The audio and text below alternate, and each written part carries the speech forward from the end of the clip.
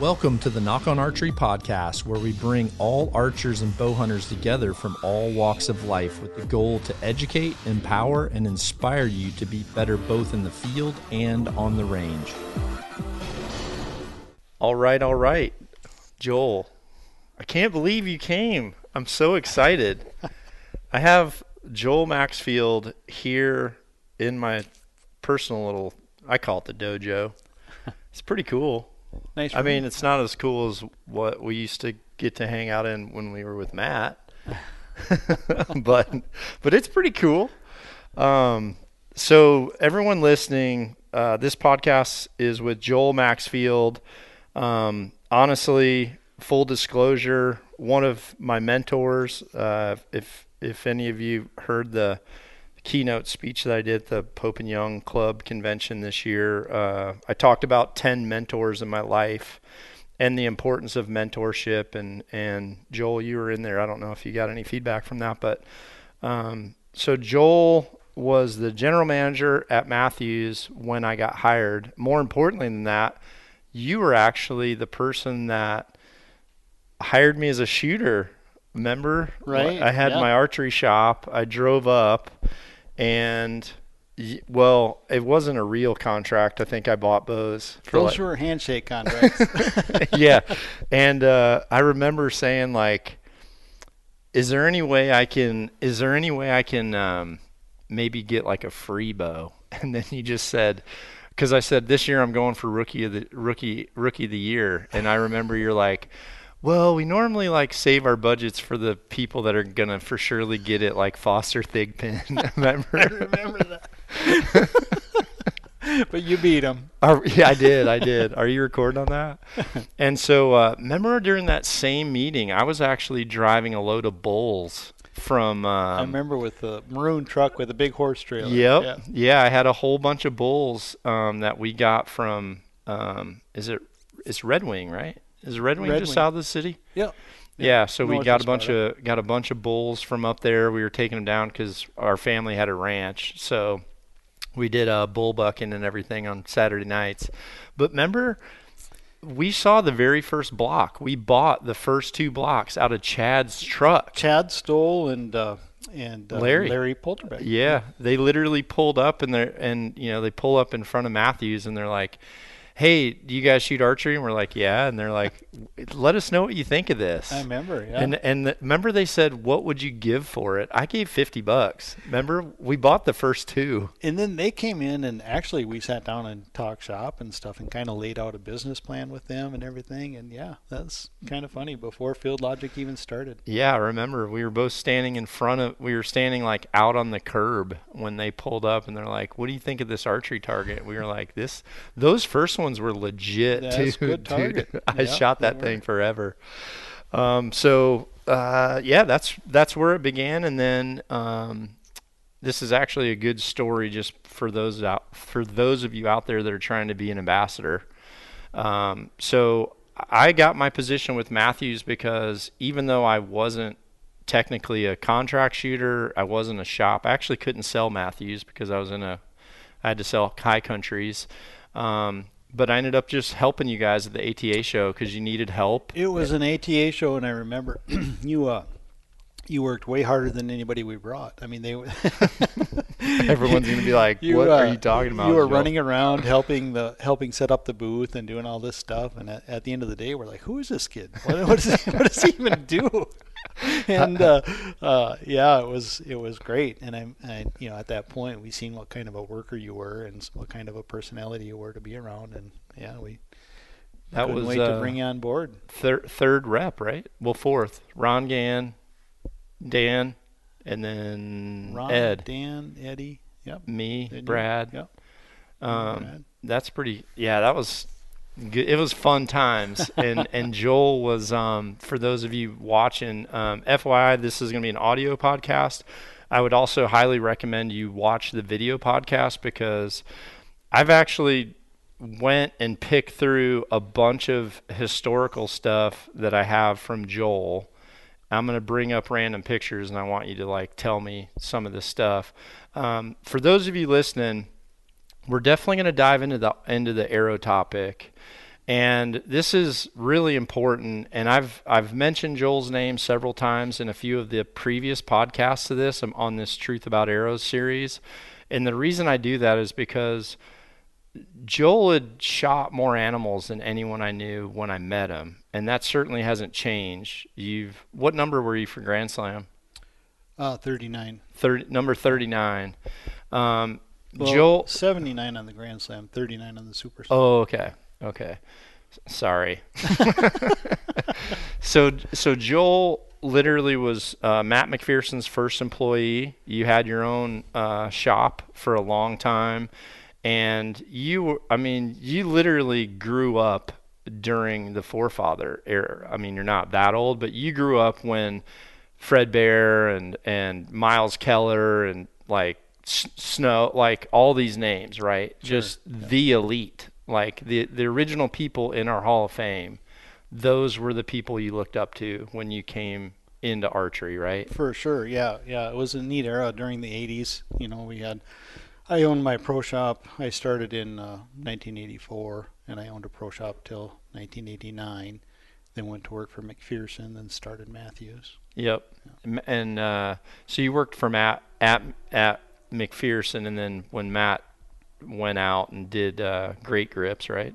He sold McPherson, and when it sold, Janice and I actually moved it to Alabama, and we lived down in Alabama for a little bit, and then got it up and going and started down there, and then we moved home, and Matt came by the house and wanted to start Mathews.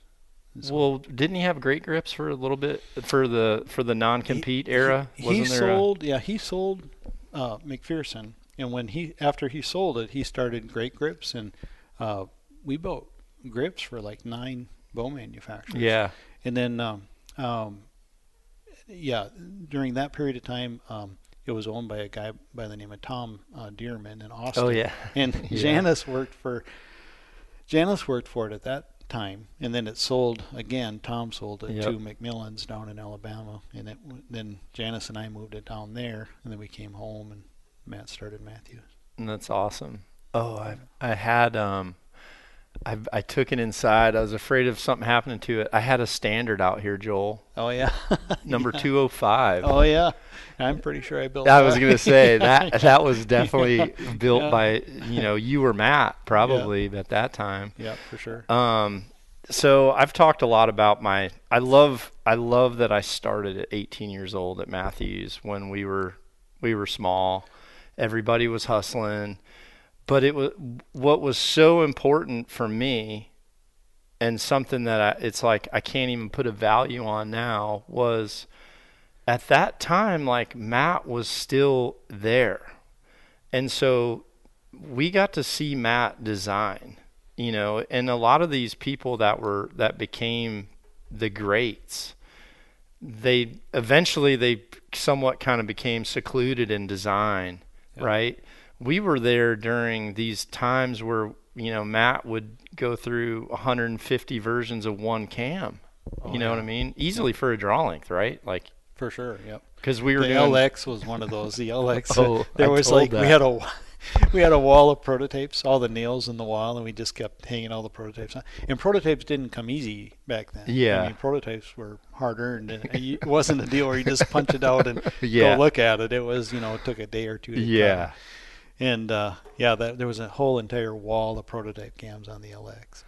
But even like the things that I think people watching that don't understand when you're part of a concept of a company that ends up becoming, an industry mogul, an icon of the industry, just even some of the simple stuff like some of the testing that Matt would just do on string material, like before any of this stuff was arguing, I'm just like, Matt would have weights hanging on string materials for years you know what I mean? And testing the stretching and all that different stuff. It's hard to even remember it all, but it was like such a privilege to be in the workshop of someone that's, a historical figure for the industry, right? Matt was such an incredible worker. I mean, he when we had Great Grips, we would cut the grips, and then there would be 3 or 4 of us sitting around on 5-gallon buckets, like hand doing the grips, like hand sanding with a palm sander kind of deal, and Me getting and you all the still grips do done. And my pile of grips would be this tall, his pile of grips would be this tall, and his were all perfect, and half mine had to be redone. You know? Yeah. The guy is just an incredible worker, and he's still eyeball deep in design. I mean, he does a lot of the design work. We've got a great team of engineers, but they all work hand in hand with Matt. That's cool. I'm glad that he has that. He didn't when we were there. Like No, Gary he did it Simons all came on in his as own, as pretty like much. the insurance policy, right? Like Yeah. Gary came in and it was all Matt, but it was such an important time because honestly, yesterday I had some people here from Whitetail Cribs and they were telling me about the guy that like they were telling me they just went to the guy that like owns like the Moon Guide, and I'm like, well, Murray's passed, hasn't he? And they're like, what? And I'm like, Jeff Murray. Yeah, Jeff Murray. And they're like, well, no, he got it from Jeff Murray. And I'm just like, well, I remember Jeff like Yeah. getting lessons. Remember Yep. like coming back in the lanes? Yeah. He would literally this was one of the first things that kind of weirded me out about the industry when some writers, not listen, there's definitely people like a Bill Winke that this does not like, although Bill did come. But some writers would sell a story idea to a magazine and then they would come and say, okay, so how do we write about this topic? Remember? Right. They would sell the cool attention grabber of the article, but they actually didn't know the content. Yeah, exactly. And honestly, that kind of like comes back to almost where we're at now, where it's almost too easy for like people can be an editor or an author right now just by making a post. They don't even have to go through the politics of like Right. getting to know Christian Berg and him like searching out your past and making sure you're a credible writer. Like now that stuff's gone. It's just people can be like, I started shooting bows 2 years ago. Boom. Right. Here's like my thing, you know. It's kind of funny because I don't claim to know everything at all, but occasionally something will come on the internet. I'll be like scrolling through. I had never made a post before in my life. Never, ever had I done anything social media. And it's like 2019, and I'm just scrolling through there. I got a new phone, and Andy put Facebook on my phone. So I'm like, oh, this is cool. So I'm looking at this stuff, and there's archery on here. Oh, that's cool. And I'm reading this piece, and in this piece, this guy says that he's shooting 600 grain and 400 grain arrows. And at 40 yards, the 600 grain arrows were impacting like this much higher than the 400 grain arrows because of the downrange speed retention of the weight of the arrows. I'm like, wait, what? And I'm like, how does that even work? Yeah. Your pin gapping would be going like this big and then this big and then this opposite. You know? Yeah. And so I've seen some people like actually posted like, here's my pin gap since I went extreme heavy, and I'm just like, wait a minute, You're not sighted in, buddy. Yeah. Yeah. So I seen this post, I read it, and I'm like, it was alarming to me. I'm thinking, man, people are really instructing people to do things incorrectly. So then I read the comments. There's like 40 comments underneath this thing. Not one person straightened them out. Not one person said, no, it doesn't work like that. Mathematically, it can't. Every one of them said, I've seen the same thing. I've noticed the same thing. Heavier arrows definitely are flatter downrange and all this stuff. It's like, okay, projectiles don't work that way. Projectiles have trajectory. Have you never thrown a rock? Right? Yeah. So, so I'm like, okay. So I couldn't take it. I read this whole thing and I'm like, and I made a comment on there. I'm like, actually, I was the first meanie to like straighten the guy out. And I said, basically how it works. And I got just hammered. A bunch of people said, no, that's not correct. So I'm like, oh, okay, gloves are off.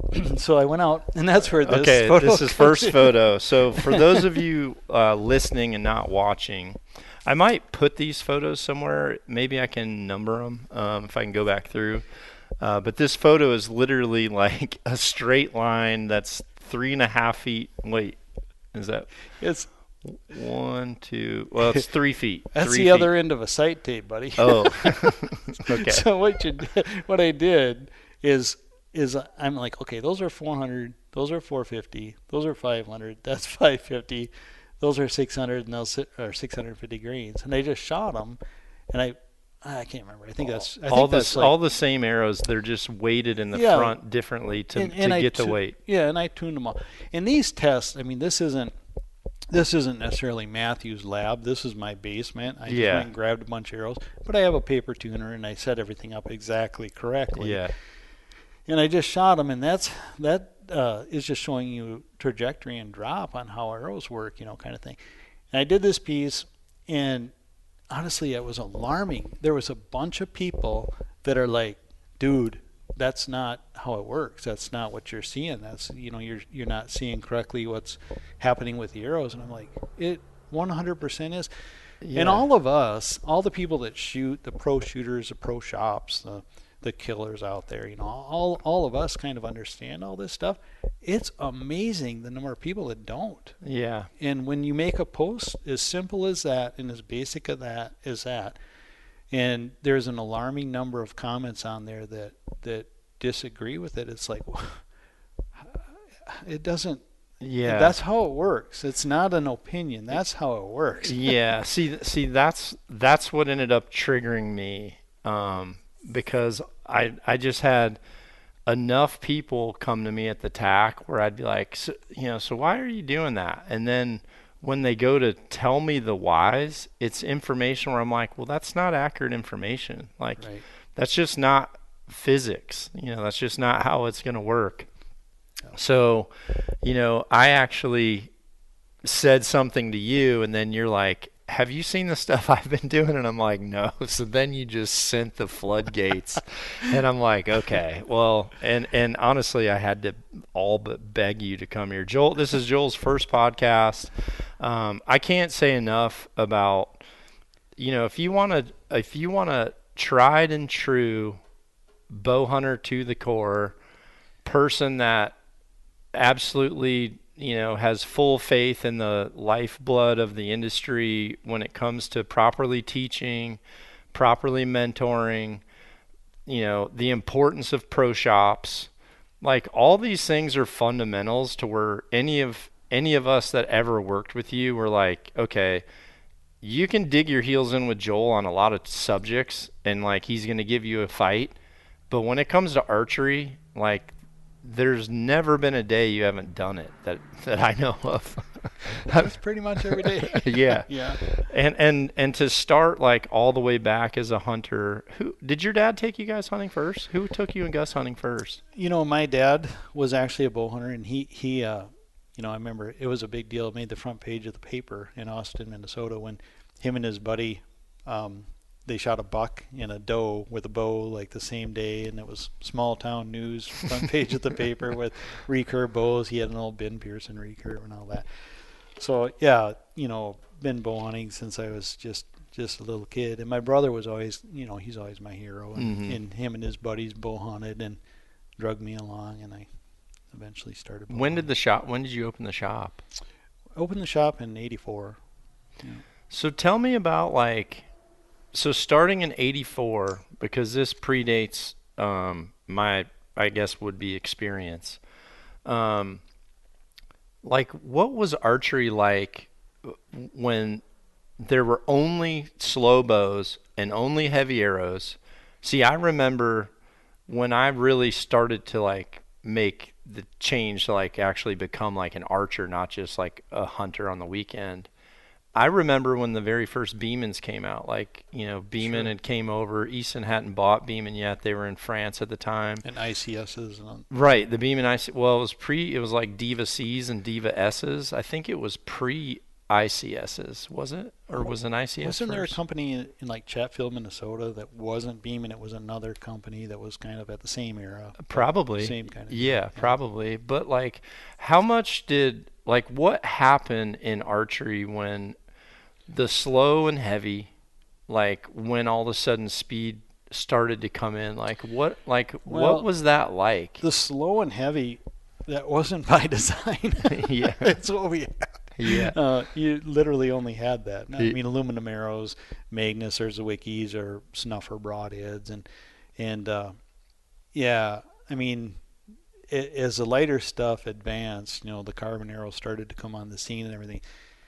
It was a much rosier picture, and honestly, the the slower, older equipment, I always shot like 100 pounds. I shot like 90, 80, 90, 100 pounds in order to get speed, in order to get those 22-19s or 23-17s downrange a little quicker. And remember the overdraws. We did to lighten up the speed. We had shorter arrows and all that kind of thing. So, you know, I guess I had a lot of experience with 600 and 650 grain arrows and 100-pound bows and all that kind of stuff. And I can tell you, it wasn't all perfect back then. It's never been better than it is today. The equipment we got today and the stuff that we have as far as accuracy and lethality is just far insane, far superior. Right? It's insane. Far superior. Yeah. Light years ahead. One of the things that I remember like it was yesterday is we could never get the foot-pounds of kinetic energy as the pounds of draw weight of the bow. That wasn't even a thing. And I remember conversations with engineers and stuff when we were designing and talking that we really never thought that would ever happen. We never thought that if you shot 70 pounds that you could get 70 foot-pounds of kinetic energy. It just wasn't a thing. Right. And then eventually, you know, like it was probably about the McPherson Eliminator era. Might be off on that, but I'm guessing. And then like the hatchet cams from High Country hatchet cams. When the Machine Supremes came out. Yeah, that kind of put it over the brink. And the Excalibur. And then we started to see the foot-pounds of kinetic energy out of a bow that was higher the draw weight of the bow. Yeah. And so the other thing too is that I feel is so important, and why I was like begging Joel just to come here, because I don't want to debate. I feel like I've brought you guys some amazing guests.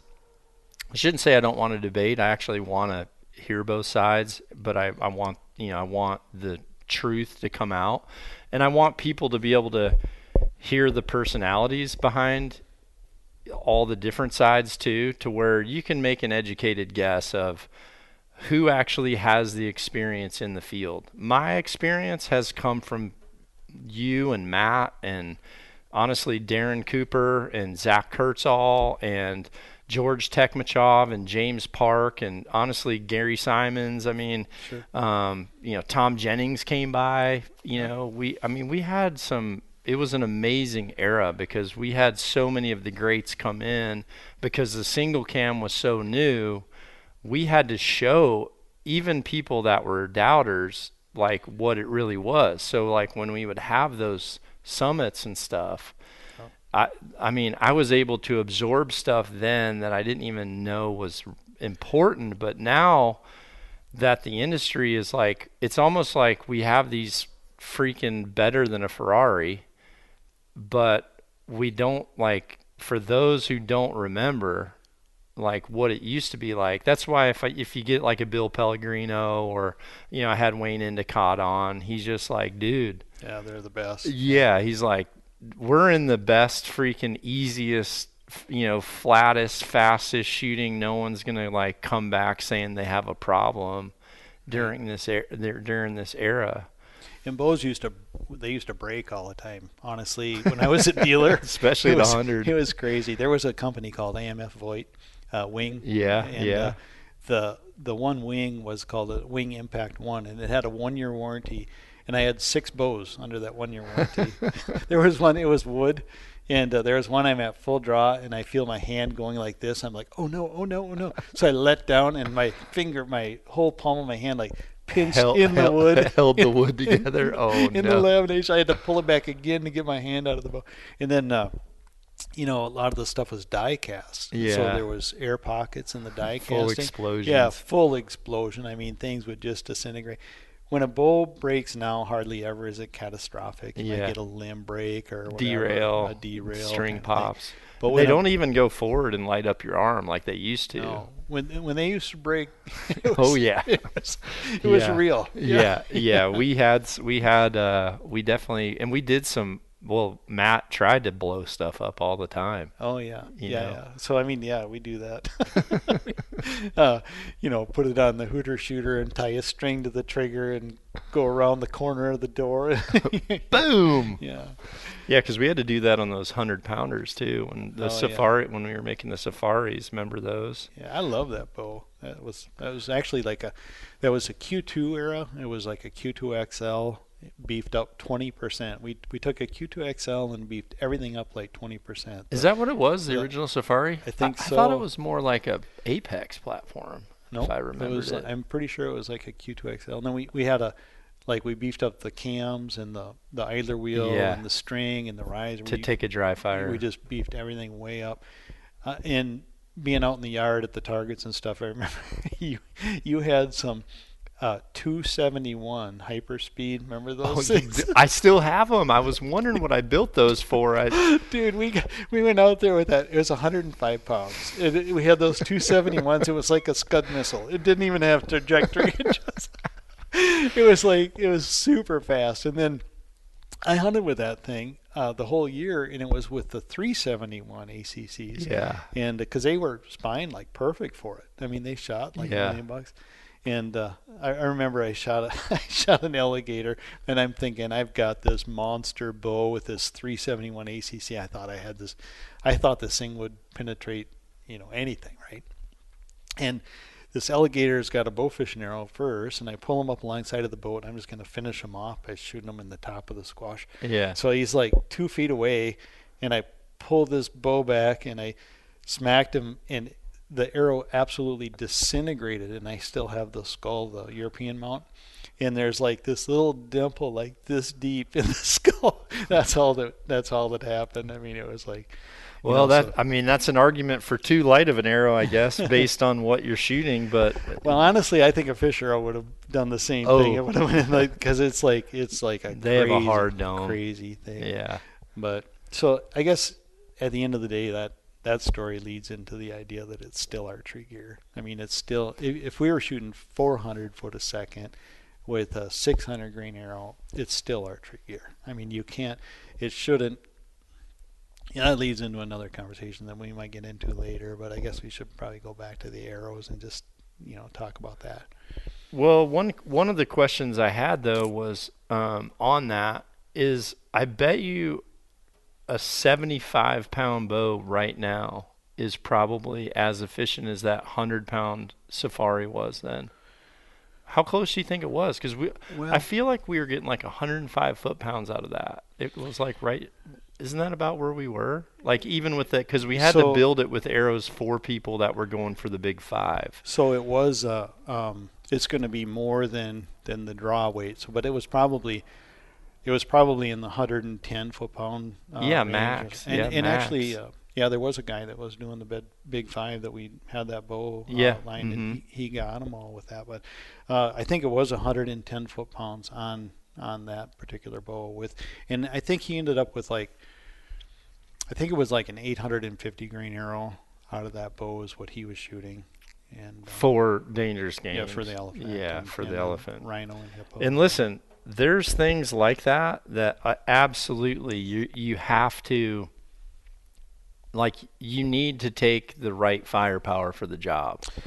It's for sure. But I just did a little post on this, and I read, like I said, I read things, and then I'll be sitting there and I'll read it and I'll be like, well, wait a minute. I know it doesn't work like that, but how does it work exactly? Yeah. So I'll jump in the shop and kind of go play with stuff, and sometimes I'll play with stuff for 2 or 3 days to get the answer, and a lot of times I don't even document my answers. I walk away and go, oh, okay, that's how it works. I mean, I don't even record it or document it. I just need to know for myself. Yeah. But so it's that's how it is with the newer bows. It's just they're just that more. Good. We've got a lot more. If you want, it's really about the bow and not the arrow. So if you don't want to take a 60-pound bow, I'm not ever going to recommend that for elephant. I don't care if you shoot a 2,000 grain arrow. That is not the appropriate bow, because you can't put the energy even into that arrow to get high enough to be able to do that. It's really, I mean, if you're going to shoot an elephant, which is, I would love to someday, but I'm going to shoot 110 pounds or 100-pound bow. Yeah. And an appropriate arrow to do so. To match the weight. Right. Okay, so I'm pulling up a new slide here. So this is a slide. Honestly, I think this is very relative to the very first post I made. Well, no, it's pretty relative, I think, to the second video post I made where I went out and shot live, and I just literally showed the true pin gaps to shoot the different weight arrows. But this is better because this shows when your those when are your the yardage dots is of off. the first group. And Okay. what I did is this is a 652 grain arrow shooting 249 foot a second, and that's the drop. Here's my group I marked with the orange dots. So if you're 100%, you're I'm zeroed there. Yep. And that's 5 yard discrepancy. Okay. And then I'm zeroed. Well, and actually that group is a little low, but you get the idea that the difference between the two is not. So what was the measurement? I mean, it looks like it's a lot. So I don't even know. So this picture that we're talking about, he's actually got silhouettes of deer. There's a bow with 652 grain arrow going 249. It's the same bow. And what he did was, he was bang on at 60 yards, which is honestly pretty common for out west. And then literally, stepped 5 yards off just to be 5 yards off. And literally the drop on that setup is lower than what would be a deer's knee. And then on the other one with the 395 grain arrow going 314, which is pretty light and pretty fast. Obviously that's pretty extreme. But yeah, it's 20% of the other drop maybe. So here's this is where, people, I hear this all the time, that trajectory and drop is not accuracy. Well, I disagree with that, and here's why. I think of everything as a kill depth window. And I remember we've talked you do. We've talked about this a lot. So my kill depth window, say that at 50 yards, my kill depth window is, I don't know, this is just an analogy, but it might be 56 yards and 45 yards. I get in that range, I'm in the 10 ring, or I'm going to kill the animal. And I think that way a lot. I know all the data from my own bow, right, on how that works. And when you slow things down, you've changed your kill depth window, and that does matter as far as big time accuracy on whether it's going to work or not. And so, now you've created that kill depth window that used to be 4 yards either direction. Now you've changed it to 1 yard. Yeah. And so you've lost that advantage of the flatter shooting trajectory that's going to impact within the acceptable range. Yep. Well, and I think anyone who honestly has hunted enough, and that's the bummer part. The bummer part is we are activating new people into archery, but they're also coming in with no background and honestly really no knowledge of that arrows do drop in different, they're going to drop in a mathematical number regardless. For sure. Yeah. But what happens is people don't realize that in a hunting situation, there is so much going on, and that's what separates hunters from killers, is the ability to range, set a sight, be able to draw back, knowing that you have a moment of time where the animal isn't going to peg you. Yeah. And let's say they do peg you in that moment, and they take one bound, boing, they jump around, they whirl around, and they're giving you a look. Yeah. Well, that would be scary to me to have to, if something took 1 or 2 bounds and the speed was that at which the drop is, let's just say double, which in this case this case it's more, but let's just say it's double, because I did build an arrow like mine, but I also built a 610 arrow and I built a 7. Yeah, I think I it's saw 6. the video.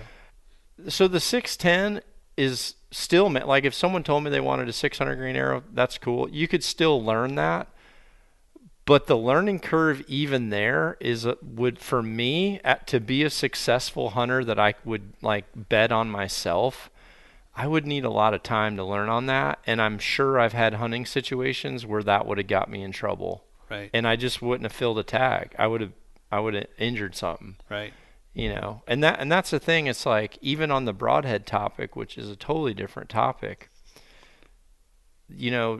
Animals do react, and there is a what if. But man, I don't want more what if time. I want less.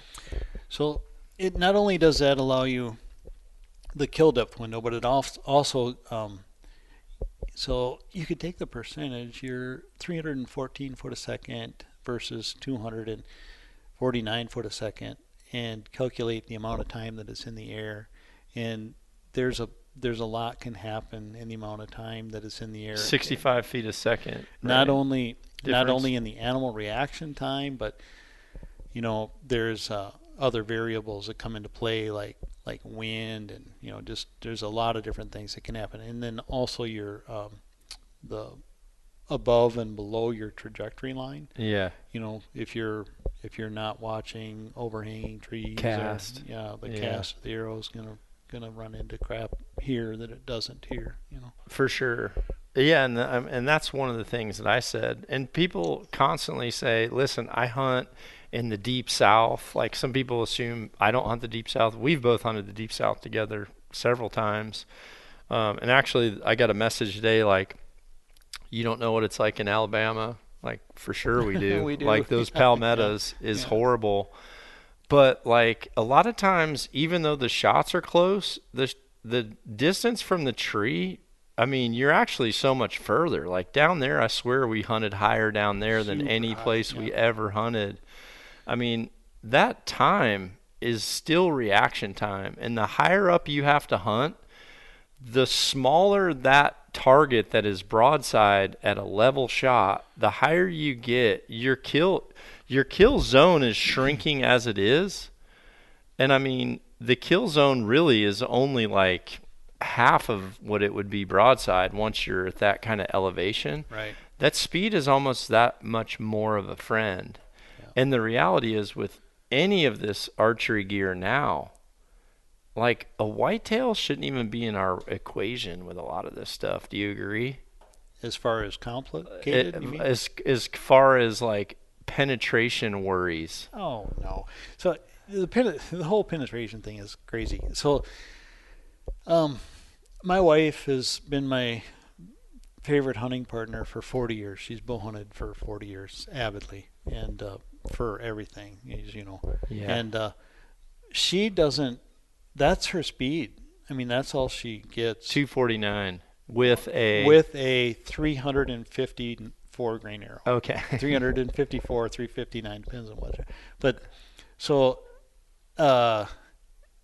she deals with that kind of trajectory and that kind of stuff all the time, and she can shoot. So I mean, she can shoot a group like that at 60 yards pretty easy every day. Well, what happens is when somebody says, "Oh no, she's got to shoot," there's no way she should shoot a 359 grain arrow. That's just way too light. She's got to shoot a 480 grain arrow like I do. Well, then that turns in, it compounds down here somewhere. Yeah, it would be more like the last screen. Yeah, so it's like way down here. And Janice would double that number. Right. To where now she needs to aim at a deer standing on a deer's back. And honestly, so we were talking about this earlier. We get a deal where we didn't think about that. Back in the day, it was all about accuracy. If you could hit it, if you could shoot a group like that, you're good to go. Yeah. And so like it was more about accuracy and not about, there wasn't this huge concern about, are you going to get penetration? Is it going to go? I honestly don't even understand that, because she, like I said, has bow hunted for 40 years. So she was shooting those old, slow compounds that didn't get as much kinetic energy as they did for draw weight. And Yeah, especially then you go that short, the efficiency would fall off the road her map. draw length and all that. So I mean, she struggles to get 50 foot-pounds of kinetic energy. And dude, the ribs and the center, the soft, mushy part, the good stuff of a deer has never even been a thing. She sticks the arrows in the dirt. Yeah. It goes through like butter. When you hit them in the leg, that's a bit of an issue, but I've walked up on deer and where their legs just disintegrated and it's all mushy and floppy and there's femur sticking out the hide and all that stuff. I've walked up to her deer like that. Yeah. Many times. Where there's, I mean, she smoked the shoulder and busted the leg. No problem. Went right into the heart. But it doesn't happen all the time. And that's the problem is like, it doesn't happen all the time, even with 80 pounds and a 600 grain arrow. Been there, done that. And the arrow goes in this far. So that happens to somebody. And instantly they want to solve the problem. They want to think, oh, how can I never have that happen again? So they start creating all this heavy arrow and they look at, you know, what's going to penetrate better. The problem is the amount of the relevance to what they're doing to try to solve that problem, or the relevance to the additional energy and all that, is so minuscule. And I feel like that's where the new problems have been created based on a problem that was like, listen, a major arm or a humerus knuckle in an archery equipment, that's not where you want to be shooting. No. Yeah, you know, you that's just all it is. So like a lot of times the deer drop to load their back end and so that they can take off. Like they push, or they drop with their front end to put the weight on their back end so they can start to move. When they do that, as you know, everybody that hunts, you've seen the drop and the video drop and all that stuff. Well, a lot of times that arrow hits them like right there. And you got your scapula actually covers the spine for a little bit there. So you've got a double layer. You got hide, scapula, loin. It's actually part of the loin. That's pliable too. The scapula is like a moving pillow. Exactly. And then you've got the spine, and you've got this energy absorber right there. And if your arrow goes through right there, what do you got? Unless you break a spine in two. Yeah, I mean, it's not vital anyway. Yeah. When the deer duck, backstrap, and you hit, and your arrow only goes in that far or whatever, and the deer runs away with the whole arrow flopping out. And this is what I don't even like to admit these kind of stories, but that stuff happened when I was shooting 80 pounds and 23-17s with Magnus. Yeah. You just don't. It doesn't always work there. You know, sometimes it does, but sometimes it does with my 45-pound recurve. Yeah. I mean, it's so unpredictable on what could potentially happen there, and to build something that is 100% going to work. Here's a quick story on how the absorbing the energy works. Yeah. When I went to do the brown bear thing, I thought, man, I'm going to build arrows for this. I'm going to really ramp up. And I don't know why, because I really didn't for anything else. Yeah. I shot mechanicals and 450 grain arrows and shot everything, and it worked great. But flip that thing around. I think it's flopping on your mic. People might be getting, bring it over that side. So anyways, I built these arrows up, and they were like 500 grains with, I had an iron will on there, and 500 grain arrow, and I put 75-pound mods on, and I think I was shooting like 77 pounds, and it was all beefy, you know, and all. So I got all kinds of kinetic energy, and I thought, I'm really going to, you know, smoke this thing. And right before bears is turkeys, right? So I run out to Kansas, and I, like, the day before I'm in Kansas trying to shoot turkeys, and I call this gobbler in, and he's like 20 yards broadside, and I put the pin right on the wing butt, you know, and whack! And my arrow goes in like this far, and the turkey goes rolling across the ground, and the whole shaft is sticking out, and I'm like, wait, what? I'm gonna go shoot a big old bear, and I can't kill a turkey. And there's another one gobbling. So I'm like, okay, so I, you know, lay a call out there, and that one comes running in. and he's like 20 yards facing at me. I pull back and I shot him in the top of the beard right here. It goes whack. It goes in that far. There's this much arrow sticking out. There's 2 turkeys laying on my decoys, and I didn't get 2 feet of penetration total on 2 turkeys. But what happens is the same thing as a scapula, loin, back, backbone. Turkeys are shock absorbers. It's a shock absorber. You hit that thing, and it's taking the energy. It's like hanging a. They come off their feet too. Yeah, it's like hanging a blanket over a clothesline. You can shoot it. Yeah, you have a hard time shooting through it because it absorbs all the energy and that kind of thing. So there's different reasons that. We used to shoot shoes. We just hang like old shoes off like a tree to like sight in at camp. Yeah, you could hit them and you'd go in a Converse like that far, you know, as long as it, and that's like, honestly, like the domino targets, the reason they work is because of that flap on the back, you know, because it puffs up. So, kind of, I'll bore you with stories, but here's another one. Is when I owned my pro shop, my buddy owned a butcher shop. And so we would load the back of the pickup with a tarp and bones. We'd have pelvises, shoulder blades, legs. We had hog bones, cow bones, buffalo. He butchered a lot of buffalo. So we had buffalo bones. We had all these crazy parts that we'd bring into the shop. And it taught me just enough to know this, that it is so inconsistent that there's no data that you can gather from shooting animals that means anything, because I could shoot. There is inconsistent as snowflakes. The variables are infinity, you know. Yeah. And so you get a leg bone, and I would shoot it with like a 40-pound bow, and it would disintegrate the leg bone and go right into the target. And then the next one I could shoot with my 80-pound bow, and it would literally like go in that far and stick. If the bone didn't break, the arrow wouldn't go through. You're not going to penetrate a bone. You have to bust the bone, you know, kind of deal. Yeah. So the mediums that you test in. I'm surfing for a certain picture. Oh, that one. Yeah. So the mediums that you actually test in.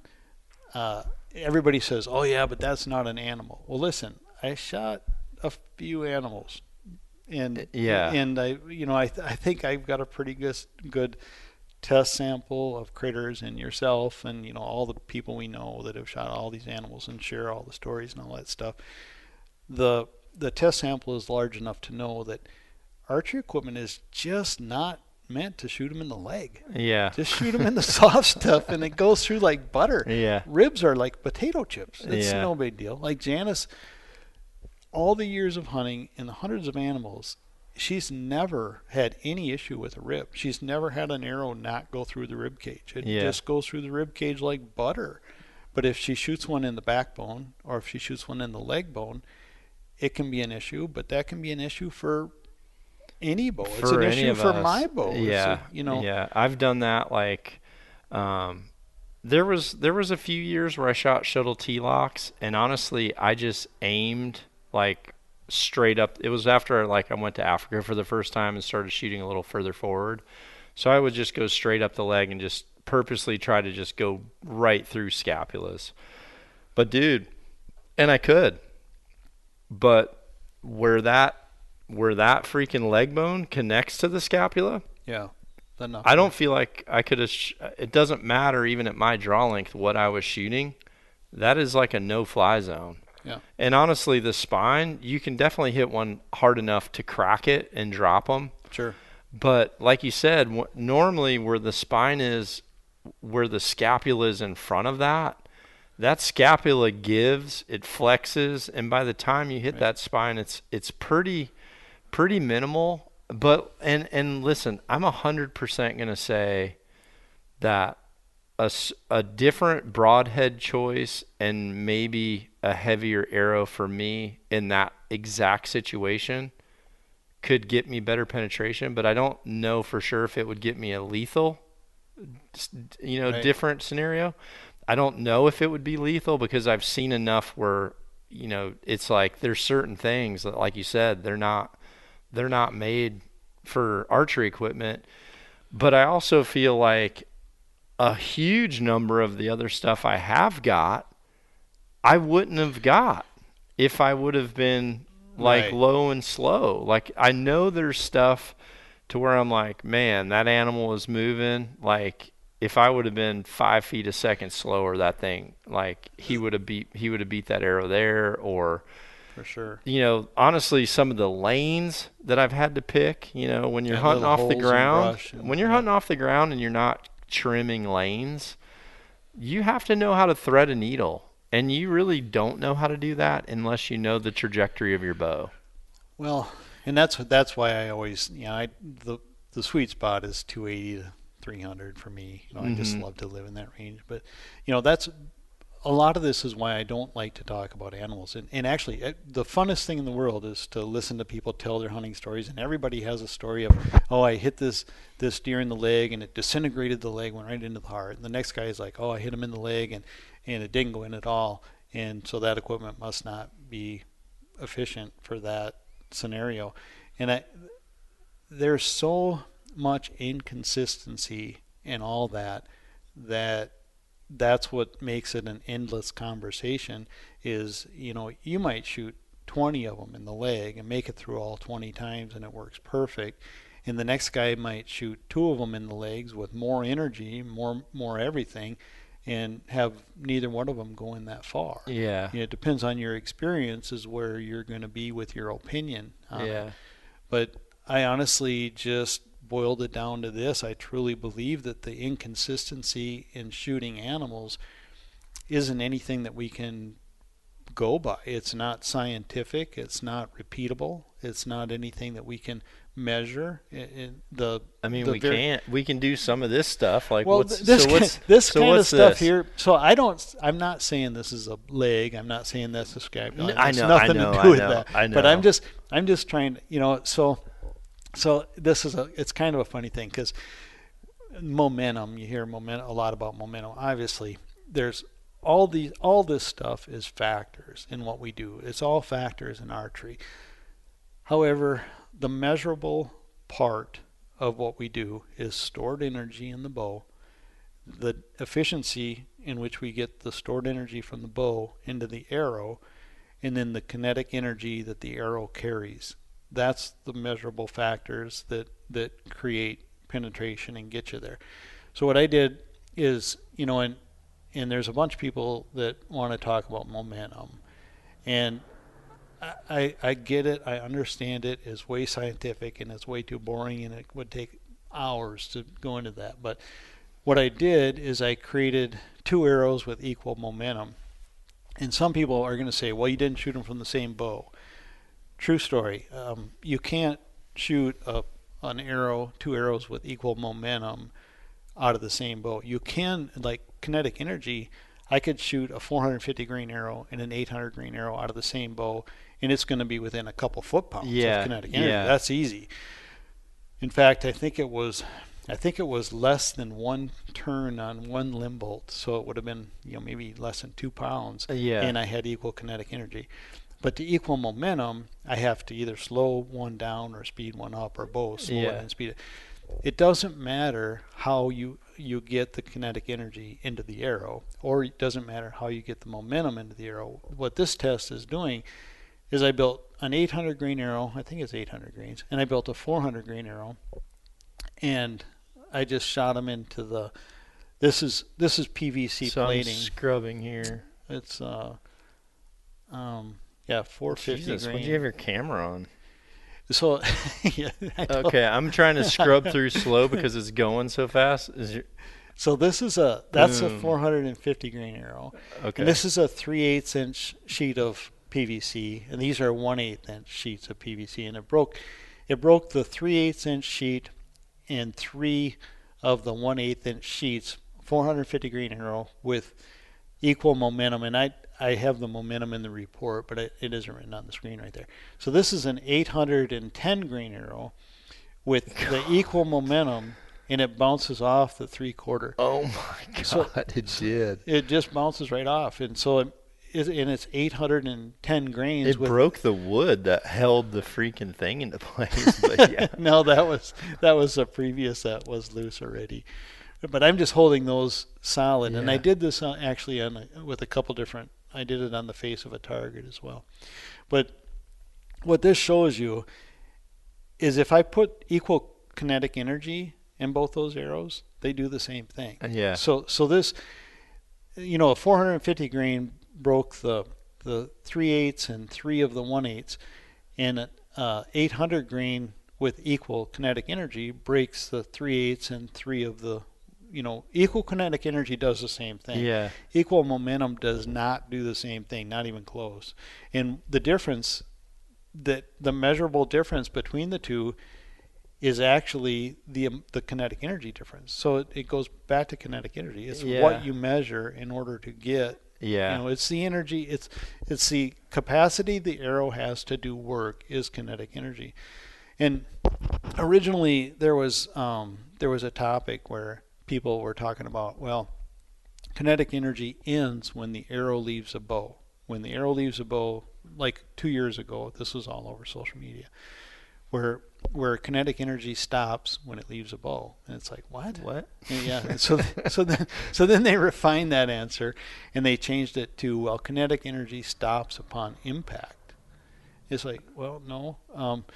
Kinetic energy is what any object has while it's in motion. So anything in motion has kinetic energy.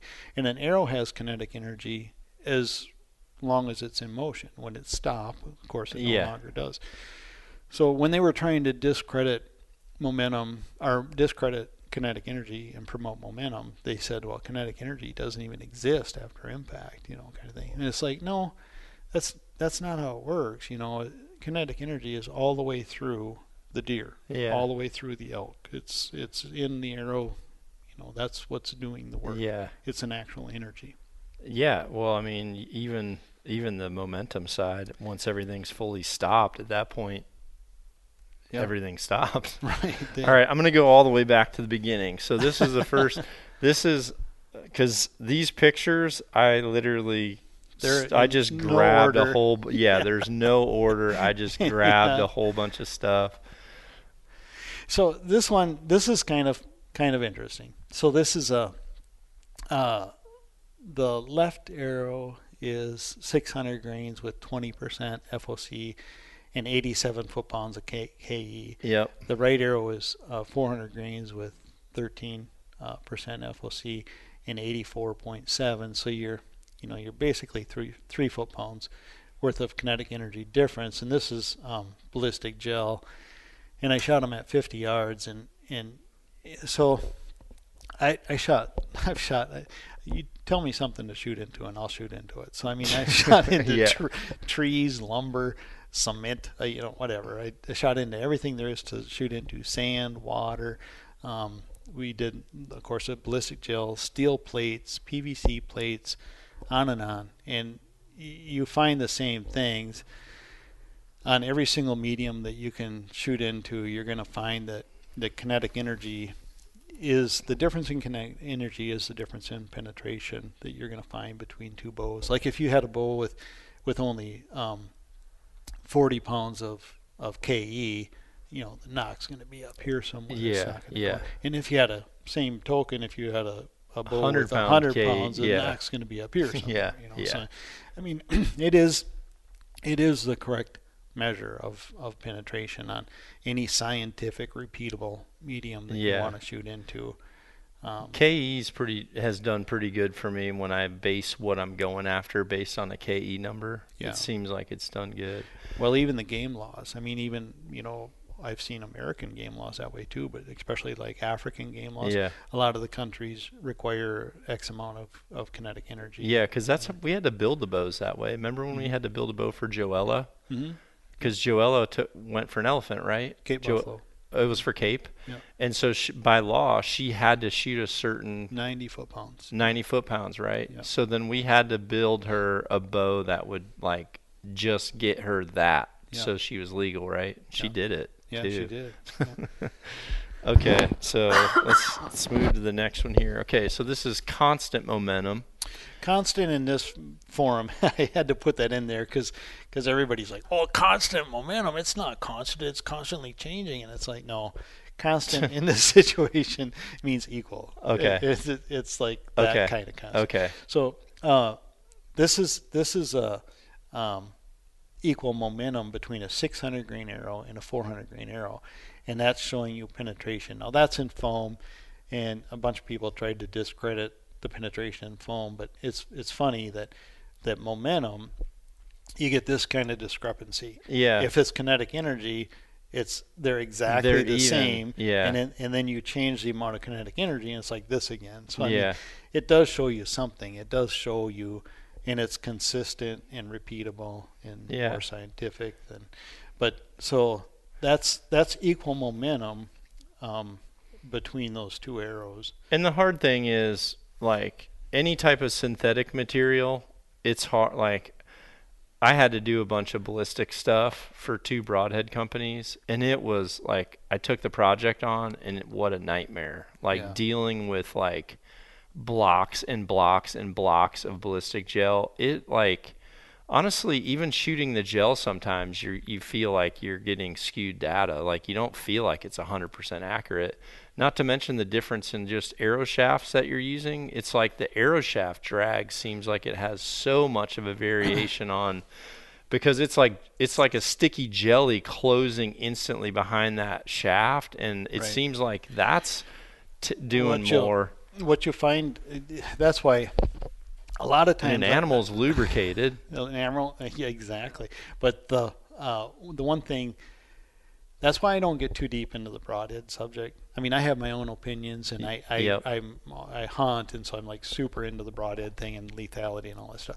However, I try to kind of leave that out of all these conversations, because that compounds. I mean, we ain't even figuring this out and getting out. I mean, Yeah. we figured this out, but Yeah. but the rest of the guys haven't caught up yet. The rest of the people that haven't grasped this, Yeah. there's no way I want to compound all Yeah. the broadhead stuff. So, but what I did find in this stuff is, and I kind of knew it before I ever started, so I just tested it for myself to verify. But the shape of the point makes a huge difference. Oh, big time. And so, yeah, a Saunders point versus a Ethics point or Yep. something. So what I did is, all the arrows are all perfectly tuned through paper. I mean, there's just bullet hole, 4 fletchings. It's just perfectly tuned, and the tips are all identical. So the length of the field point might vary a little bit, Yeah. but the field point itself is the same diameter. Yeah, It's the same, because the same bulge point will shape. give you a totally different thing than Yeah. like a more of like a ballist, like a boat tail, Right. or It's the usually- Saunders where it balloons out. Yeah. Like, it's not really a bulge, but it's just like the taper. Yeah. They're It all skews different. your data. Yeah, So they're all different. I mean, in anything that I do, and these are just fun little tests. Like I said, I read something and I'm like, wait, what? And I jump off the couch and I run out to the shop and I test it just because. And then I post it, and this is exactly what happened. Then I just sit on my couch and laugh like crazy over all the comments. Well, the thing, like, some of this stuff is stuff that we actually used to do, especially when we had to build bows that actually made these, that made the law, that would qualify to be legal. Oh, yeah. Because we were chasing all this back when the bow had to be invented to actually do it. Right. I built a ton of bows for elephant and Cape Buffalo and stuff over the years. Yeah. Okay, so This is a good. That's constant KE. constant kinetic energy. Yeah, so those are 600 and that's 400. So if the foam is absolutely worthless to tell you anything, well, that tells you something. That's Yeah. the same target. Yeah, so And this literally, is, by the way, that's a brand new target. Yeah, It never so had an arrow in it. But for those of you listening and not looking, the arrow on the top on the first example, which is measuring momentum, so it's momentum, which is right at 0.557 slugs. There's 18.8 inches of the arrow remaining. It's a 600 grain arrow, okay? Then underneath it's a 400 grain arrow with 556 slug, and it's at 15.9 inches. So it actually went in more, which, some people are going to say what they're going to say. But then on the next one, Joel built arrows to where the kinetic energy match, not the momentum. And now what you have is you have two of them that actually are equal in their penetration to each other. And so that starts to bring forward the relevance of kinetic energy and why people need to realize this was a fundamental part of archery and building archery gear back when the greats Well, started this. and you know, And let's see. if you go through all the people like Norm Mulaney, Gary Simons, Matt, all the stuff that we ever did, it's all kinetic energy. That's the only thing in the conversation. Yeah. I mean, you've got stored energy, dynamic efficiency, and kinetic energy. That's really the other stuff that is involved in that. Yes, a heavier arrow has more kinetic energy, hands down. But the relevance of it is minuscule when you're only, you're increasing your arrow weight by 200 grains and you're gaining 3% of kinetic energy, and you're losing 27% of your speed. Of your efficiency. Of your speed. Yeah, of the speed, which was hard fought to get in your bow in the first place. Right. All right, so here's another one. 50 yards. So this is funny because this is actually probably a totally different day, totally different test, and it was something else that somebody said, and I just ran out and did this separate or something because it was 50 yards. 400 grain arrow and a 600 grain arrow set equally to where they both have 87 foot-pounds of KE and shot at 50 yards. And here's an interesting thing. So you hear about all the downrange speed erosion and all that kind of stuff. Well, there's a couple things with that. That's true. A lighter arrow does lose its speed faster than a heavier arrow, right? But the amount of time that it's traveled in the same amount, or the distance that it traveled in the same amount of time is far greater. Yeah.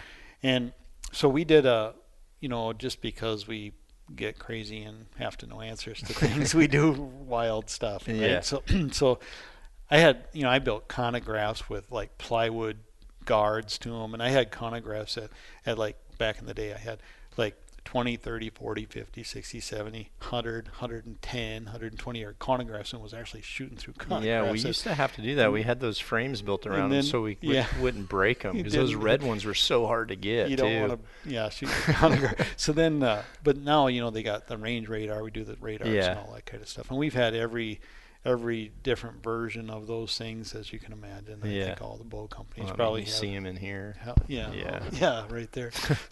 But here's what. So we were curious, at what point does a 400 grain arrow and a 600 grain arrow match?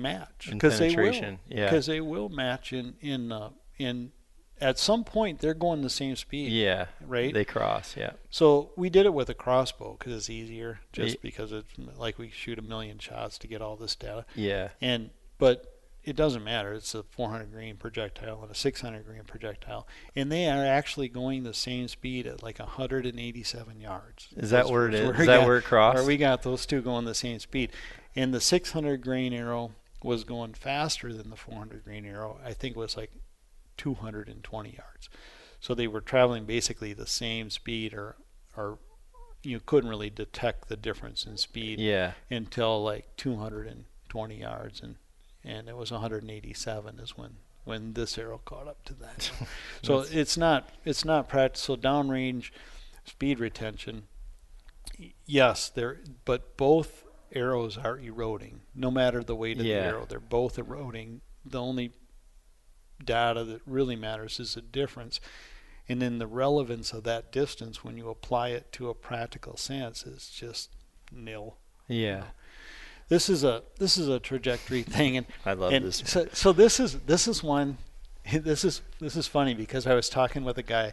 I get all kinds of messages. It's like all the private messages, and it's like, well, blah blah blah. This is doing this, and it's like, okay, well, let me go shoot it. So I ran in the basement, and 250 grains or 250 foot a second is what he was shooting for speed, and I was at the time shooting 292, and he's like, it's not that much difference in trajectory, and I'm like, oh really? So ran into the basement, and this is 40 feet a second. For those of you listening, there's literally there's a full block target with arrows at 20 yards. They're both in the same spot. 30 yards, they're I would say 2.5 inches difference, Joel. Yeah, probably so.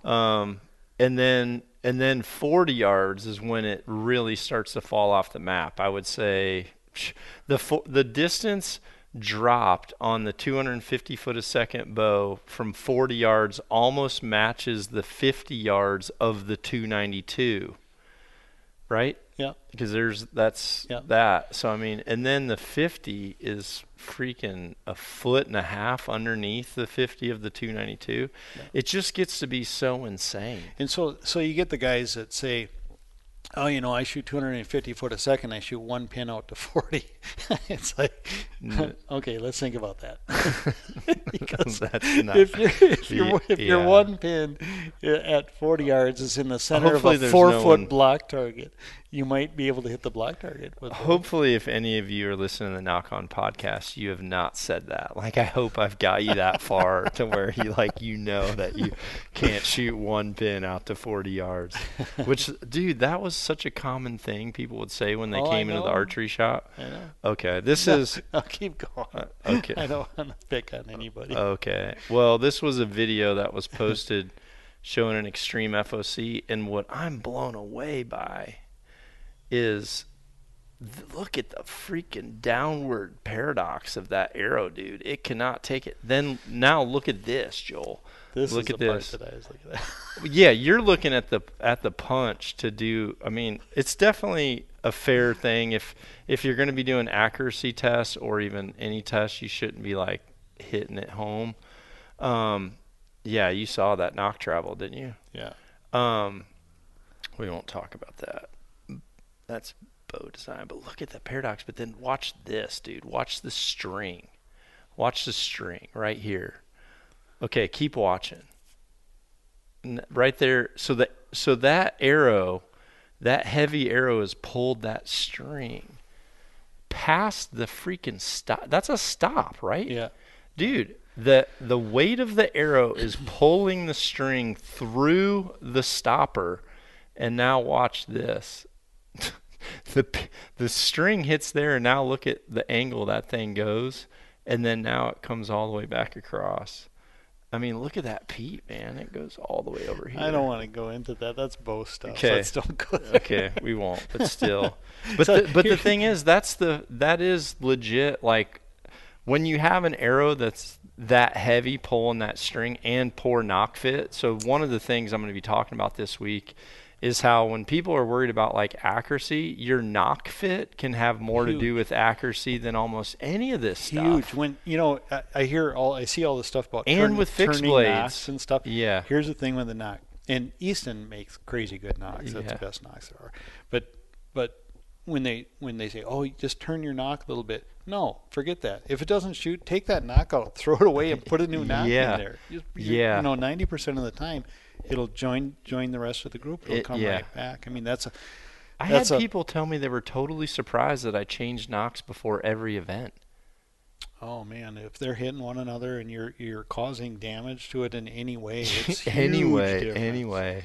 Huge difference. All right, what do we got here? So this is that same 850 grain arrow that was in that thing. This is just a 3/8 inch sheet of plywood, and that's 450 grains, and it shatters it. A 450 versus an 810 equal KE. So, that's equal KE. Yeah, this is equal. This was equal KD. So if you do the 800, it's gonna do the same. It's gonna blow it away. I love your transitions. My little sarcasm. So that's the 800 grain, and it does the same as a 410. Yeah. But I have a similar video where the 450, does that, and then the 800.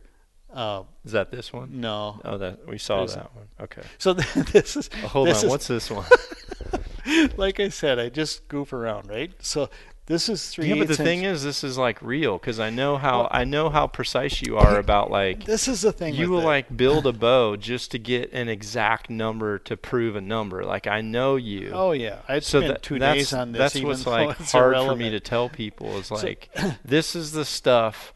Like this is the stuff people who are watching. This was the culture of me as an 18-year-old person working for Mathews, and Joel was my boss and MATT McPherson was my boss. And then Gary Simons comes in, and it's like this stuff was all the time. And if you honestly, don't know the answer, we wouldn't have found it. Yeah, we found okay. So this is funny stuff here.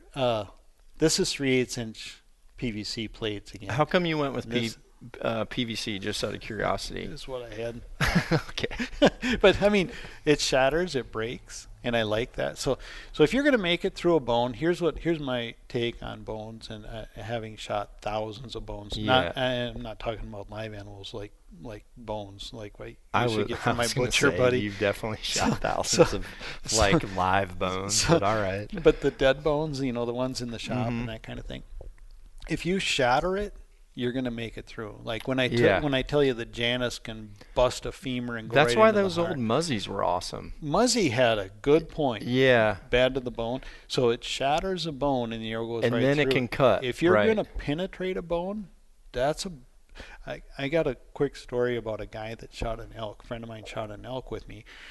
And the arrow, it was a Zwickey without a bleeder blade. It was a 2-blade Zwickey, the Eskimos. And it was completely vertical, and it absolutely centered a rib cage. It hit dead center in the rib. And that's the only time I've ever seen a rib cage actually be a problem for an arrow. And we got the elk. But the arrow went through the rib vertically and penetrated the rib, and it didn't break. It never did break. It just squeezed the arrow? It squeezed. Because it cut through so perfectly. And there was this much of the shaft that looked like you put it in a vise and squished it as aluminum. It was an aluminum 2020 arrow shaft. And the aluminum was actually squished together for this long, and it went in like that far. And it was a 2-blade Zwickey, and it vertically went through. Now I've shot lots and lots and lots of them with Zwickeys where it just blows right through and bust ribs going in, bust ribs coming out, and all that kind of stuff. But if you penetrate a bone, it's not as good a situation as if you bust it. If you just bust a bone, the arrow keeps going and goes right through the goodies and all that stuff. But if you actually penetrate a bone, I think that's a little bit of what's going on when arrows don't make it in. Yeah. Is it didn't break, it just tried to penetrate. And I don't think that we can build bone arrows strong enough to actually penetrate through massive amounts of bone. Yeah. I think we can build them, to where. There's definitely something to it when they're smashed. You know, when they and see, that's what's weird is like, and I remember you showed me this one time. We were actually talking about Muzzy versus a Zwickey. I don't know if you remember this. It was like. Well, it was before that the machine shop addition was built onto the original building, because I remember right where we were standing in the court, that viaduct wasn't, the connecting thing wasn't there yet. The annex. But we were talking about busting a bone versus, you were saying like, the thing is with these though, how hard you have to push them through hide. And then you said, have you ever seen a Zwickey? And I had never seen one. And you screwed one on and you literally held an arrow right above your shoulder and you dropped it and the arrow just stuck straight up and down into a 2x4. Right. And you're like, that's a Zwickey.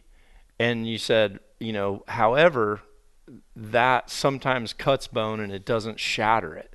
Yep. And you're like, so what would you rather have? The bone shatter and then takes more to push through and you can actually go all the way through to what you're wanting to get for. Right. Or do you want to cut and have to risk that? Like, I remember that situation, so it was probably relative to that guy then. Yeah. It might have been relative to that story. That's funny. That's going back like 25 years. I know.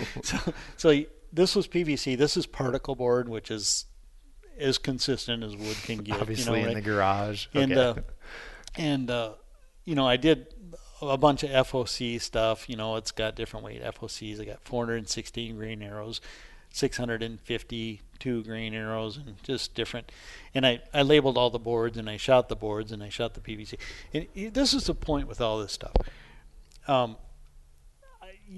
We understand why this is going to do what it's going to do. I mean, because we've worked on it for our whole lives, right? Yeah.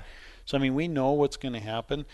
But even at that, I go into these little ditty test things completely open-minded, and it's like I want to know, and so I don't do it to document. I don't do it to post it on social media. I do it so that I learn, that I'm learning, and I keep thinking, well, maybe I'm missing something, and I'll read something where those are always our biggest tests, were the ones where no one knew the answer. Right. Like if Gary and Matt didn't know the answer, then it was an all-out fledged like, what kind of machine do we need? Like, what should Right. we do? Because that question came up about knock travel too. I don't know if you Oh remember yeah. that. Oh Remember yeah. because Big we time. were straight line cam, Yeah. and so a bunch of that came up. So that's like when we got the very first. Like people ask me if I've worked with high speed footage. We had cameras that like none of us could afford when Matt would drop what kind of money on a camera before there were cameras, and lights that were like would burn a building down. They were so freaking hot. something, he used to say the story, there's like 7 of them and the other 6 the military own. Yeah, Something like that is right. there's That something is like, right. there's some story like that. Yeah, but- because the ones we had were like for like rock, like to for explosions, right? Right. They were to document explosions. It was something stupid like that. And now those, the way technology moves, Yeah, is now, it's on an nowadays, iPhone. yeah, your iPhone does better. But anyways, that's just kind of. So what happened? Do I have to go to the next screen to see? Yeah. So Oh. the results are pretty much so like if click maybe another picture or two okay. the other way. So Oh, like here there's we your go. steel plate, and this is a 416, the 652, so I mean. Granted, I know we're not hunting steel plates. Everybody always says we're not hunting steel plates. We're hunting animals. But, the results that you see in a scientific, repeatable medium actually support what you would look for in math. Yeah. The math is supported with all these little ditty tests that I do. Now, we have a very, very, very nice facility, and we have I don't know 6 or 8 engineers at our disposal. I could white coat this stuff. I mean, I could do a crazy video. Yeah. I mean, we could drop a couple $100,000 and do some beautiful video explaining all this stuff. This is me just hacking around trying to show the public what actually happens. This isn't scientific. Yeah. This isn't Mathews. This is just data, but we all know it. I mean, the shooters know this stuff, the pro shops know this stuff, all the engineers know this stuff. I actually get somewhat embarrassed when I post this stuff and somebody says, "Oh, dude, I seen that last post," and it's somebody like like yourself or like Jeff Hopkins or somebody that yeah, okay, I'm like, yeah, I need to explain myself here. I know that you get that, but some people don't. Some people, some people, I promise you, there's probably half the comments that are arguing with that. It's like, no, that's not how it works. It's like, aren't you looking at it? Yeah. Because that's it right there. Yeah. I'm not pulling your leg. That's actually, here's a particle board. So here's the particle board. And it's equal KE because they're all equal. They're all equal KE. Penetration is, basically tight, so close. So basically, if to the you're same. shooting it from the same bow, you're within 3% KE, and those knocks are all within 3% of equal penetration, which is exactly what it should be, and it shows that on literally every medium that I can think of to shoot. Well, tell me should we something. look for something Yeah, let's around grab in here? something. I'll Do shoot my it. chairs, I'll dude? shoot it around your chair. TV. But Gosh. and here's the other thing that I'm kind of blessed with a situation where I literally don't care about wrecking $500 worth of arrows. You don't care about wrecking a truck either. And this particle board, that might have been part of my bed or something. I mean, I'll use whatever. I'll cut whatever apart and test with the resources are literally endless on what I would do to just figure it out for myself. I know. If I'm curious, I'm going to figure it out. That's the thing. That's all the same KE, and this is all different arrows, all different. And all different arrows, and you just match the KE, and then they're all regardless of the actually, weight. those aren't. So I didn't even match the KE. What I did is just shot them all out of the same bow. So okay. So that's within. Well, see, to me that's more fair. Right. Like that's what I did. Is I figured out on my dial where I had to set the dial.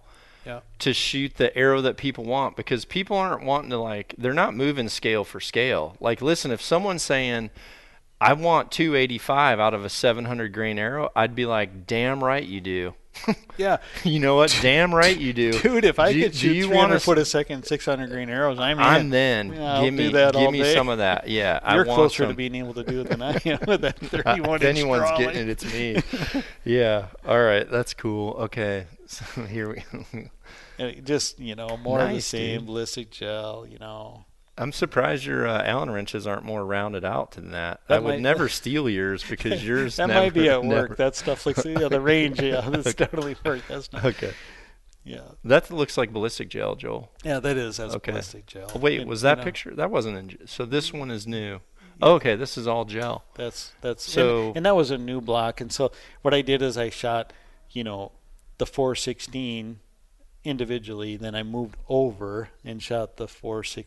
Yeah. Because that stuff so gets that compromised when right. it detours. And then I just went crazy and shot it full For those of arrows. you listening, there's 416 grain arrows all the way to a 651.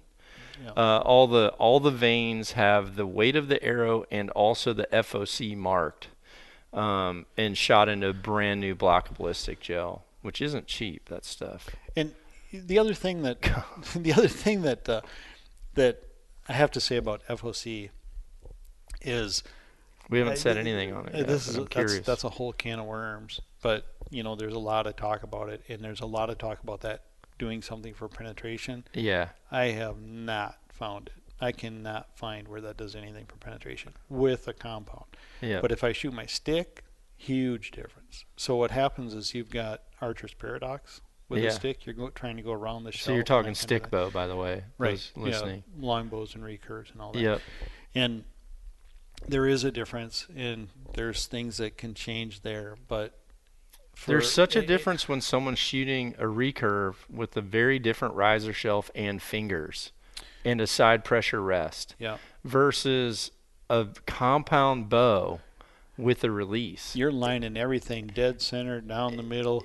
It- A compound 100%. is straight in the recurve. I mean, to get off the get-go, you're shooting a percentage of a degree Off. to the left, and you're expecting the arrow to flex around the riser to compensate. And Well, I saw a comment.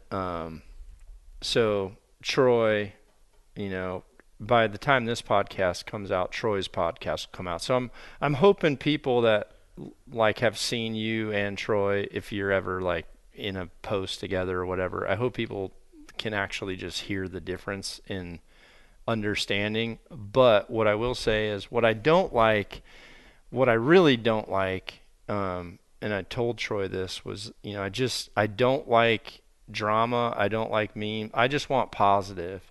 And I saw where he had made a comment in one of Bill's tests with Iron Will. He kind of just said, well, it looks like the arrow's coming out sideways to me. That would skew the data. Well, wouldn't some of Ashby's data out of a recurve be skewed if that thing isn't coming out with a bullet hole, would it?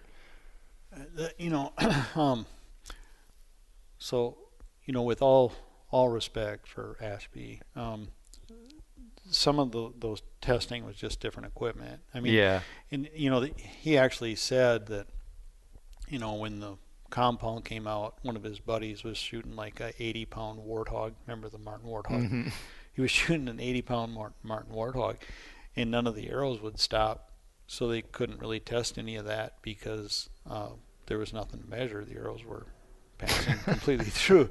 So it's like, well, okay, wait now. That bow had 70% dynamic efficiency with a 600 grain arrow. Yeah. We're at every bow manufacturer is pretty much 80 to 85 or more percent dynamic 84 efficiency. or something average right now. Dynamic efficiency with a 350 grain arrow.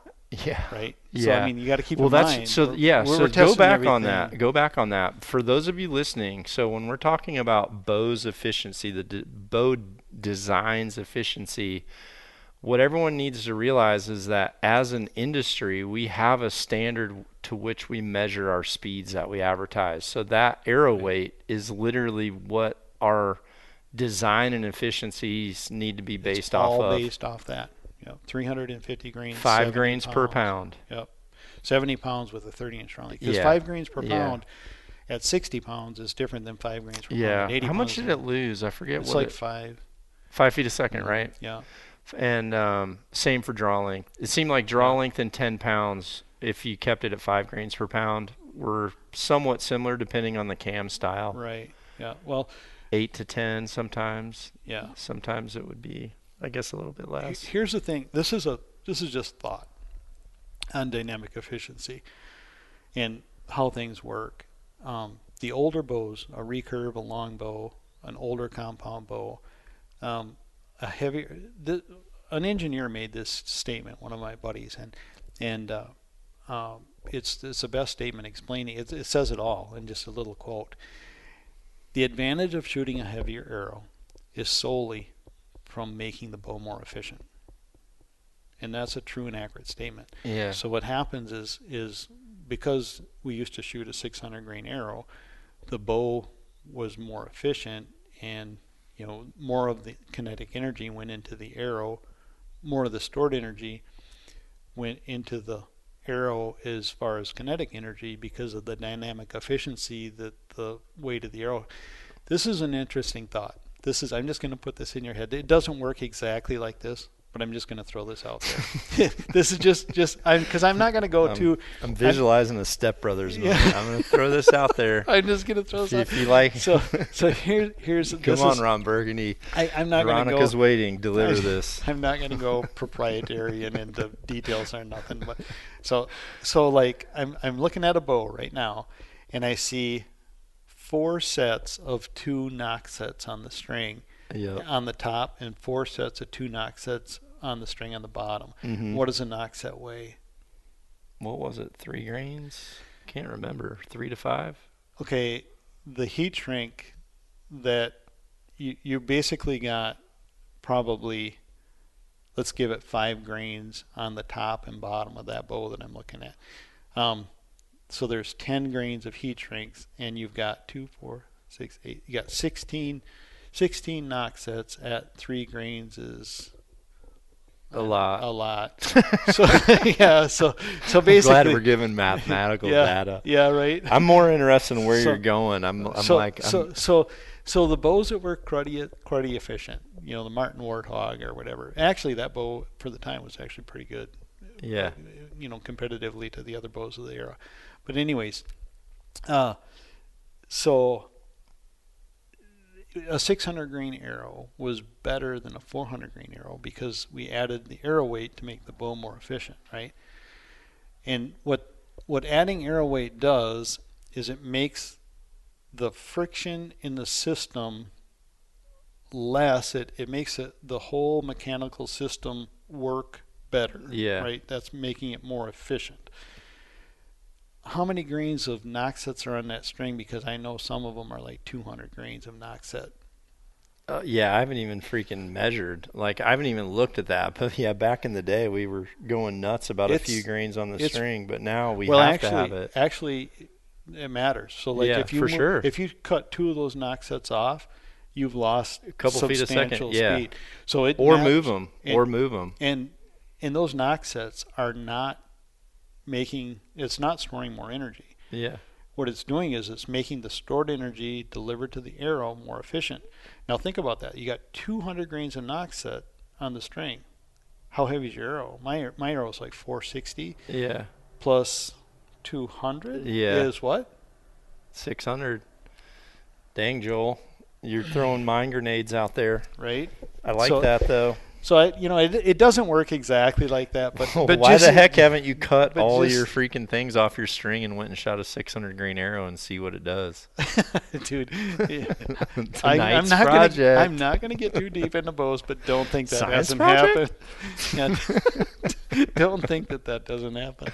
What I want to do? I'm gonna. This is what I hold on before I get into this. I want to just hit stop. By the way, because I'm trying to have a TV in here for the video podcast, everyone listening, and Joel kind of literally came last minute. I'm filming and recording with some last minute concoctions here So I want to make sure I hit stop and restart just in case we lose something. We don't lose the first hour and 35 minutes. Well, this is probably going to be part 2 of the podcast. I mean, now that I actually didn't realize the first one was an hour and 33 minutes, but we had to do a quick pause so I didn't have any lightning strikes and lose all the media. All right, so we're picking up where we left off my conversation with Joel. We're on a brand new photo here. So what's this photo? Bullet holes. Well, that's just showing that I shoot everything through paper and I tune it and I get the arrows flying, before I do any kind of a test. Because you kind of need to make sure your arrow flight's straightened out for those of you listening. Otherwise, especially with penetration, you got some like wobbly old arrow going down there. It's not really fair, right? Right. So I tune the bows and get arrow holes from everything that I'm trying to test, and so that it's all legit. Because honestly, so what is? I so find this that has speed mark too. Is this just you're just showing what you kind of went through to make sure that 24 FOC arrow actually tuned? Right. Yep. And so the 13% and the 14% FOC and the different grain weight arrows and everything, just so that things are shooting. That's just a chronograph. And this is back when you were just showing the real speeds. It's just to document speeds on some of the information we were talking about. Yeah. Oh yeah. Okay. That looks like your old desk.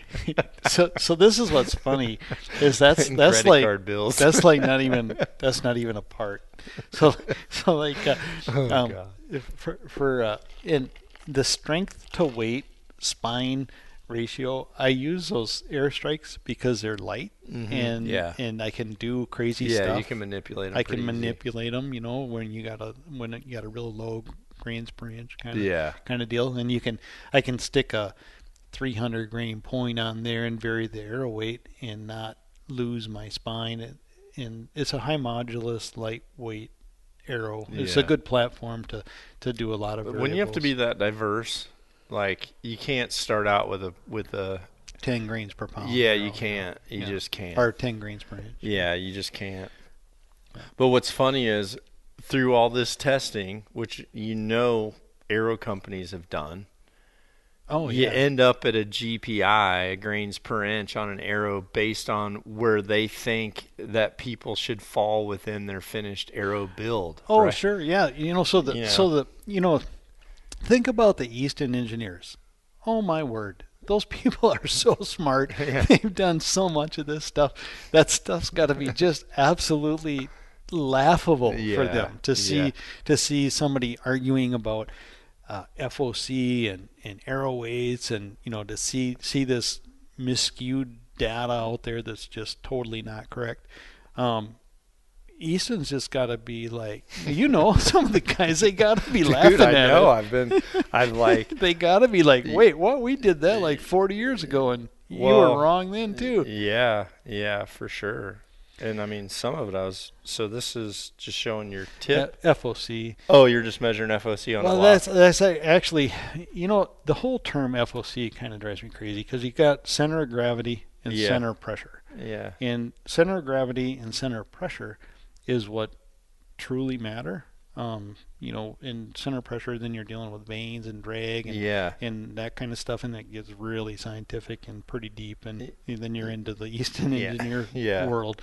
But FOC means the weight front of center.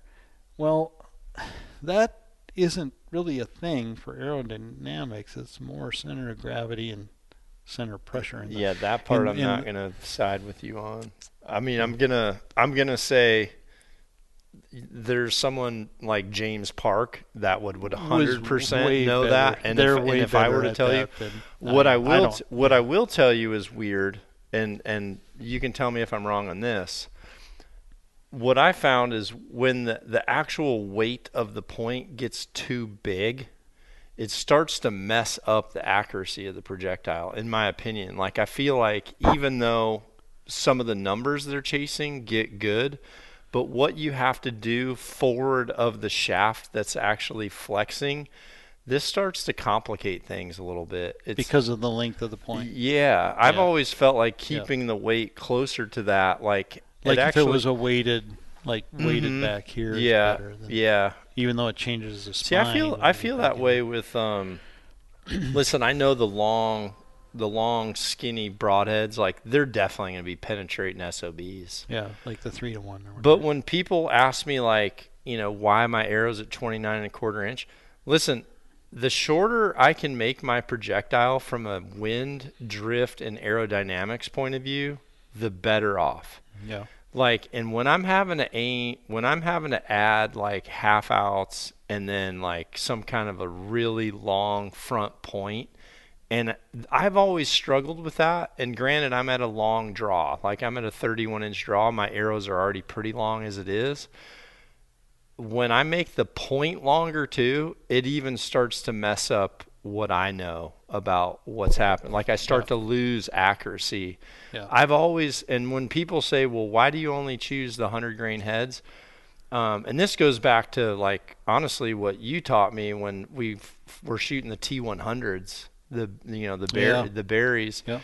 Though, like, to be able to shoot a short, compact 100 grain head, for me, just always flew so freaking good. Right. And there was less tuning issues than when you went to the same cut diameter, but like you lengthened out that ferrule like an OG Thunderhead, versus like a Trocar or something. Well, I think you're putting a vein on the front of your arrow, regardless whether you don't want Yeah. the smallest vein possible, Yeah. right? Because I mean that's that's interfering with airflow. When you put when you put blades or any kind of a broadhead on the front of your arrow, you virtually compounded any problems that the arrow has, and it's a vein on the front of your shaft, and now your drag has to overcome that vein on the front, and like I said, that's a little bit of why I just stay away from broadheads as much as possible in conversation, because this is complicated enough. Yeah. And then you get into the broadhead thing, it's like, oh my word. And then the technique, people's form, their technique, like that slow motion footage that we saw of that arrow pulling that string that far forward. If that's a fixed blade, it's already going that way. It's already going that way. It's already going that way. And depending on like the profile of that fixed blade, well, now it's like a whole different equation too. Exactly. It gets super complicated. So this, you're just showing that you actually are measuring that's FOC I'm on measuring a block. FOC. Yep, and that block is so they start out a ways apart, and you just pull them together, and that's where the FOC is, or the center of gravity is. Cool. All right. Still showing that. Just marking your arrows. Obviously, that's showing. This is just verifying your weights are accurate. All right. So what do we got here? Is that a jug of sand? On this particular day, we had a jug of sand. And it didn't stop in the front side, so I measured the back side. Okay. And somebody would say, "Oh, it hung up on the vanes," but obviously, there's 400 and 600 grain shot out of the same bow. They're still both stopped at the vanes. Yeah, they stopped identical, and so you got here you are 29-inch draw, 70-pound bow. And you got a 400 grain arrow and a 600 grain arrow. And I hear it all the time. It's like, oh man, those 600 grain arrows blow through everything. Well, I tell you, I'd like to see it, because I can't find it. Every time I do anything with the kinetic energy being within 3%, penetration is within 3%, which is literally unmeasurable. 3% of 90 so much of it comes down to the head. It does, and as you can see here, I try to always use the same fill point and everything. But so much comes down to the head, and that's what I tell people. I'm like, listen, you almost just choose the right head. Like if you're questioning, do I have enough penetration, dude? Buy a G5 Montec solid or an iron wheel, one of those freaking iron wheels, or one of those koodoos, or like. So when I shoot a traditional bow, which I do a lot, I enjoy that. Shoot a longbow and a modified longbow and a recurve. I shoot iron wells because it's just a super quality part. Yeah. And it's great penetration. But I shoot the wides because I still can't get away from giant holes. See, I like giant holes. I'm the same way. I just like, and that's one of the things when people are saying about they have to have 2 holes, like just because you have a hole with the broadhead doesn't mean the hole works. So Because the skin moves, the flesh moves. You get there's this fat. and it blocks it off. I mean, when you really cut it open, though, it kind of has a problem closing back. My question is, if you have a 2-inch entrance or 2 1-inch entrance and exit, what's the difference? Well, in regards to what? I mean, the hole going into the critter, if it's 2 inches at the entrance, Yeah. or if you have a little slit 1 inch going in and a little slit 1 inch going out, which if you make it to the halfway point. I've shot a ton of stuff with Zwickies. Obviously, we're looking at a freaking big old like death canister of sand that you shot here. I love that. But you know, all those little critters that are all those little slit broadheads that I shot all those critters with. The hide shifts over the meat or whatever. You get that little membrane in there, and it can close up. Those big old mech gashes like Mega Meat or Rage or those kind of broadheads, those gashes, they don't close. That's what I say. But I mean, here's the thing. I shot fixed blades for a pretty you got me on T100s. Sure. And the ironheads. Oh, that's right. We shot ironheads. We shot. And we went down that pathway. 90 grain muzzies we shot a lot too. Yeah. I think the whole world did. Those we 90s. Glued them we glued those 90s in the end of ACEs. That's what it was. That's right. It would glue right into the ACE. We took those ACEs. It's so funny. People would tell me, they're like, "What do you think about using a pro comp for a hunting arrow?" I'm like, dude, we used X10s. I shot a ton. Yeah, they were X10s, and we glue the muzzy directly in there because the blades go in from the front and lock with the head. Well, I thought Muzzy made a broadhead with an outsert to fit on some of the very first Demons, I just took and then the we regular one. We were gluing because I think Rod White hunted with X10s one year too. Yeah, and they were very good. Okay, this is just sight scales. So I did this picture. This is fantastic. This is a funny story. I took a picture of 2 sight scales, and I think this one's like 314, and that was like 259. It was off that other. No, slide. This other way. That's definitely 250. Yeah. But the speeds were that, and I posted that, and it just to show the difference. Obviously, what I'm showing is, I showed similar. This is 50 grains, and this is 50 yards, and this is 50 yards, and showing the difference there. 14 yards. And different. Just at 50. Yeah, and so I posted that, and I had like a couple private messages and a bunch of comments actually on the photo. It's like, what is that? Where did you get that? Honestly, I'm not kidding. It's like, are you serious? That's a sight tape. And they're like, where do you get those? And it's like, well, we used to print them on like an actual piece of junk printer. All right, what do we got here? More penetration? Something. Let's keep going. Yeah. So, here's the real pin gaps. Yeah, this is real pin gaps, from, and I don't even know the speed. This is probably 259 and 300 or something. But what's going on is I literally have all kinds of screenshots that I take off posts where guys, they're 20 and 30 are this far apart, and then their 40s then down their 50 here. and 60 get tighter together somehow. Yeah, and this is down here, and it's like, not to be mean, buddy, but your bow is not sighted in. It doesn't work like or you're centering your pin and your peep when you get to the longer distance. Some people could do that. Doing your housing on one and your peep on the pin on the other. Yeah, I do think people might do that without really if you're. But here's the thing: when your pin gap is that big, it's so hard to actually center pin and housing because you're looking at so much of the real estate. When everything's here, it's like center, forget about that. Now I'm just like here. Right. Like totally different. Remember all the years of Sherlock and the CBEs and all that stuff. They weren't round. Of course. They were square. So the only thing we could do is center your pin. You couldn't even center You got some old Sherlock stuff. I'm sure. It says old Yeah. sites on the bottom left. That'll be it. So what was this? I'm gonna look, see if we got some. So that's just a variation of arrows, and again, that's in a foam target, which I know people discredit the foam and they say that that's not something that you can measure in, but it is repeatable. And if I vary the kinetic energy, those are all shot out of the same bow. I found something other than an old site. Check that out. Nice. Golden key. Dude, here was one of our OGs, because this was one of the worm gear ones Steve built for us. Oh, yeah. The ones that move fast. Yeah, remember that? They were like quick. They were really accelerated. Yeah. Oh, dude, I can't believe I don't. I have some of those old our Sherlock originals. Supremes with the square thing. There was no centering that in your peep.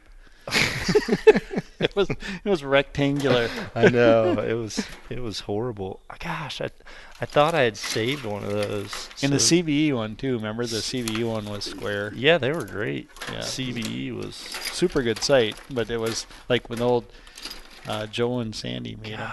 But the housing was rectangular. You couldn't really center it. All right. Okay, let's. Oh no. Great. Okay, we're back, thankfully. Okay, we saw that one. Saw the drop. These are your different arrows. So that's you arguing that. Okay, so what's this one? So again, all arrows, I set grains and tuned perfect, same diameter, same points. And I set, at 11.1% FOC and then 18% FOC, and found virtually no difference in penetration. Actually, I would place this within the margin of error, but 13.59 versus 13.5. Yeah, so that it's within the. Well, what's crazy is like we're having these discussions. I think people out there should hear them. I think it's super important that like we come forward, and that's why when Bill called me, he's like, Can I do a podcast? I'm like, dude, 100%. Like, yeah. I'm down with it. And honestly, when Troy reached out, I'm just like, hey, bro, like, I'm good to go. Trust me. I'm totally good having a conversation. So have you? I guess two things. One, did you ever factor FOC in with your stick bows when you would build? Were you ever focused on FOC, or were you worried about total weight? No, so with my the stick I currently shoot, I actually shoot bamboo, and I've shot carbon and a lot of precision stuff, but I really enjoy the nostalgia. So I use turkey feathers off turkeys that I shot, and bamboo shafts and all that kind of thing. And those are typically, and I use an adapter to be able to get the iron wheels on there and that kind of thing. Right. And I really enjoy just the simplicity of all that.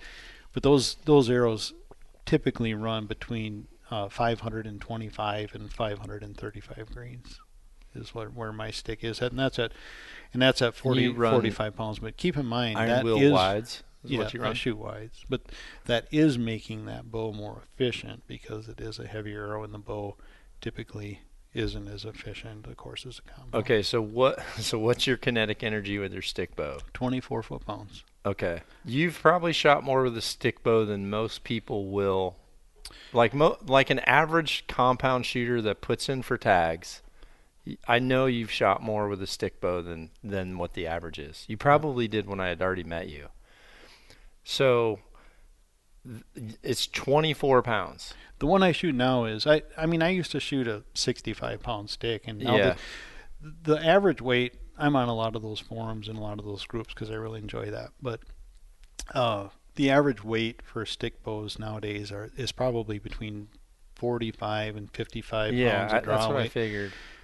And they're so they'll get in the low 30s, or they're not getting the foot-pounds of kinetic energy anywhere close to what their draw weight is. So they're not getting the foot-pounds of kinetic energy. Do they get into the 40s yet on some of these? Like a 55-pound. They'll get in low 40s. Probably would get in. So literally they're getting a little bit less than Janice still.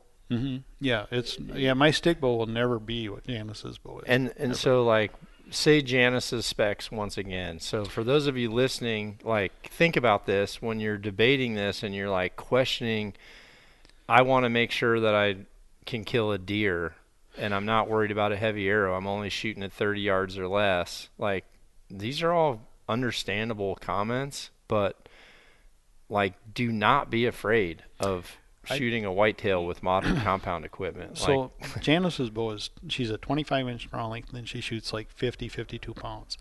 And she shoots a 354 or 359, depends on what I'm doing, grain arrow out of the bow. And which head? Oh, yeah.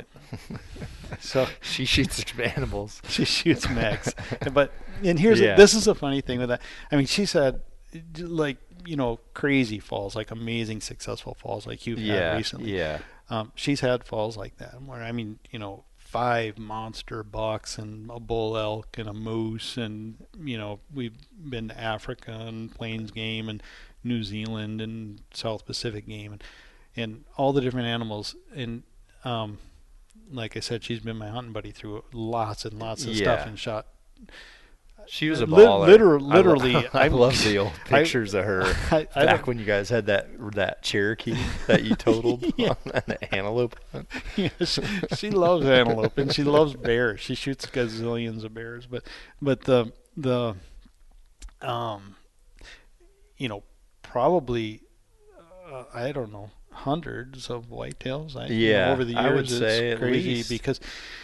But again, rage hypodermic and rage tripans are sticking in the dirt on the other side. I honestly, and people are going to say, oh no, I see it on TV that the arrows don't go in very far. No, I don't even know how that happens, because I kept all the data from a couple of years, and I had 2 years of data, and this is not that great. I'm not proud of this, but I hunt out west a lot. So I'm just going to defend myself a little bit.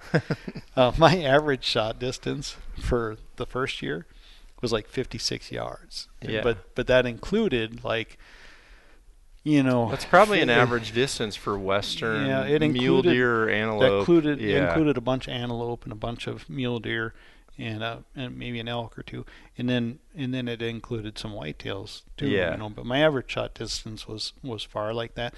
And I had all the data recorded. In the first year, there was a bunch of animals, and there was one arrow that hung up on the fledge. It went through, and it was an antelope. It went through the rib cage, like quartering away, and it caught like the back of the scapula, I guess. But it hung up on the fletch on the opposite side, and that's the only arrow that stopped. I never had an arrow stop. I always aim offside arm, and honestly, I like to stick in it. I mean, if you break it, it's great. I say the same thing. Like, honestly, I'm just like, I want to stuff this arrow in there. And if they're running off and I can see exactly where that thing is, and honestly, if it's not like forward of the scapula knuckle, if it's from there back to the flank, I mean, with a tripan, like, it's kind of a done deal. I always said, when we were running around, I always said I always joked, and I said if it's below the spine and behind the shoulder, you own it. If you track properly, and like I've had a lot of I guess newer bow hunters that are higher profile people that I've had to like track for them. And, they just come off like, I've never seen anything like how this guy tracks. And I'm just like, dude, you should see what I grew up with. Like, Joel was a flat out, like bloodhound. So what's this test? Is that carpet? No, this is the lid off a really cool cooler that I used to have. But the foam was like this thick on all the sides. And so I filled it with really consistent sand, and I thought, well, that'd be a cool test. So I brushed it all off and like had tried to make it as even as possible, and I shot all these different arrows in the sand and whatever. So it was foam, sand, and then foam on the backside. So the tip of the arrow was actually touching the backside, just to just something else to shoot arrows. Yeah, but you're still showing the same thing. Everything we do is the same. It's going to show it there. Yeah. So roughly, by the way, the margin of all these arrows going a pretty big spread of speed and also a big weight range, 200 grains of weight range. But the FOC runs from 15 to 20, almost 22. But the KE, coming back to that once again, is Pretty close to the 85 same. to 87. Yeah. Like 85 to 87. It's a variety of arrows all shot from the same bow. So yeah, It's going to typical Joel. Like you're gonna do a test, but you want to like put nice fresh stickers in here. So like it's you would do that when we'd have our little test things. You'd be like, "Well, make it look nice, lipstick guys." on a pig. so this funny. So I took Janice's bow. Dude, look at that. And I took Janice. So this is the same test, and I just stuck chunks of wood in front of it, right? So it's going through wood, foam, and like 24 inches of sand, and then some more foam or whatever. But there's one point. Maybe slide to the next photo. That's Janice's arrow, and that's a piece of wood that I'm going to test her arrow on. Oh, so this was the beginning of the test when the sand was fresh. So that's before I shot it. But go to oh, the okay. next So one. the next picture is going to be. Oh, I don't know if it's in there, but anyway. So Janice's, I did Janice's arrow. Okay. And so this is all my bow with like 87 foot-pounds of KE. Yeah. Is what and I you're was pretty shooting much to the that fletch. fall, and they're all equal. This is hers, and her arrow's sticking out like like a foot and a half farther than mine. And, yeah. And the point is, we know that her bow performs. I mean, right. she's gonna shoot a big old huge buck this fall. It's going to go she's through got and stick half in the of dirt. what any of this stuff is even doing. Exactly. Yet she's still gonna go. She's going to shoot through anything. Yeah. Yeah. I think if anyone is in question, just get a really good, like, do research on people that can actually prove to you that a broadhead flies well. That is such a more important place to use time. And honestly, that like there's her. Like Bill was on here for a reason. He's got a good product. This particular one was 364 grains, and it was shooting 235 foot a second. So it's a little bit heavier than what a normal setup would be. Yeah. And that's her arrow, and I think that's the arrows that she shot a moose with. And so yeah, that's what's required. Janice's arrow went in this far, which is far enough for a moose, is what you're saying. Yeah, and it in the moose. Again, talking animals is endless, but yeah, it buried to the fletch and in the rib cage. And oh, you're saying on the moose it actually buried to the fletch. Mm-hmm. Yeah. So these arrows would have done more. Yeah, those arrows, like, gel is like meant to stop something to be able to like look at it. Right. That's what it's made for, right? It's not made to shoot broadheads into it. If it doesn't stop, if it here's the thing with that. There's a lot of people argue that, but if it doesn't stop the arrow, what are you going to measure, right? There's nothing to measure. So unless you're doing things like have a laser and see like the velocity that is penetrating, what archery is missing, and I'm a little bit jealous of some of the firearm stuff because archery's missing standards. We don't have standards. It's coming. Please, it's coming. Let's do that. I can't talk about it, but yeah. There needs to be standards in what we're testing, what we're shooting into, and when you do that, you're going to see that everything that we've been doing is the way it is. It's not, and I don't know how to show it.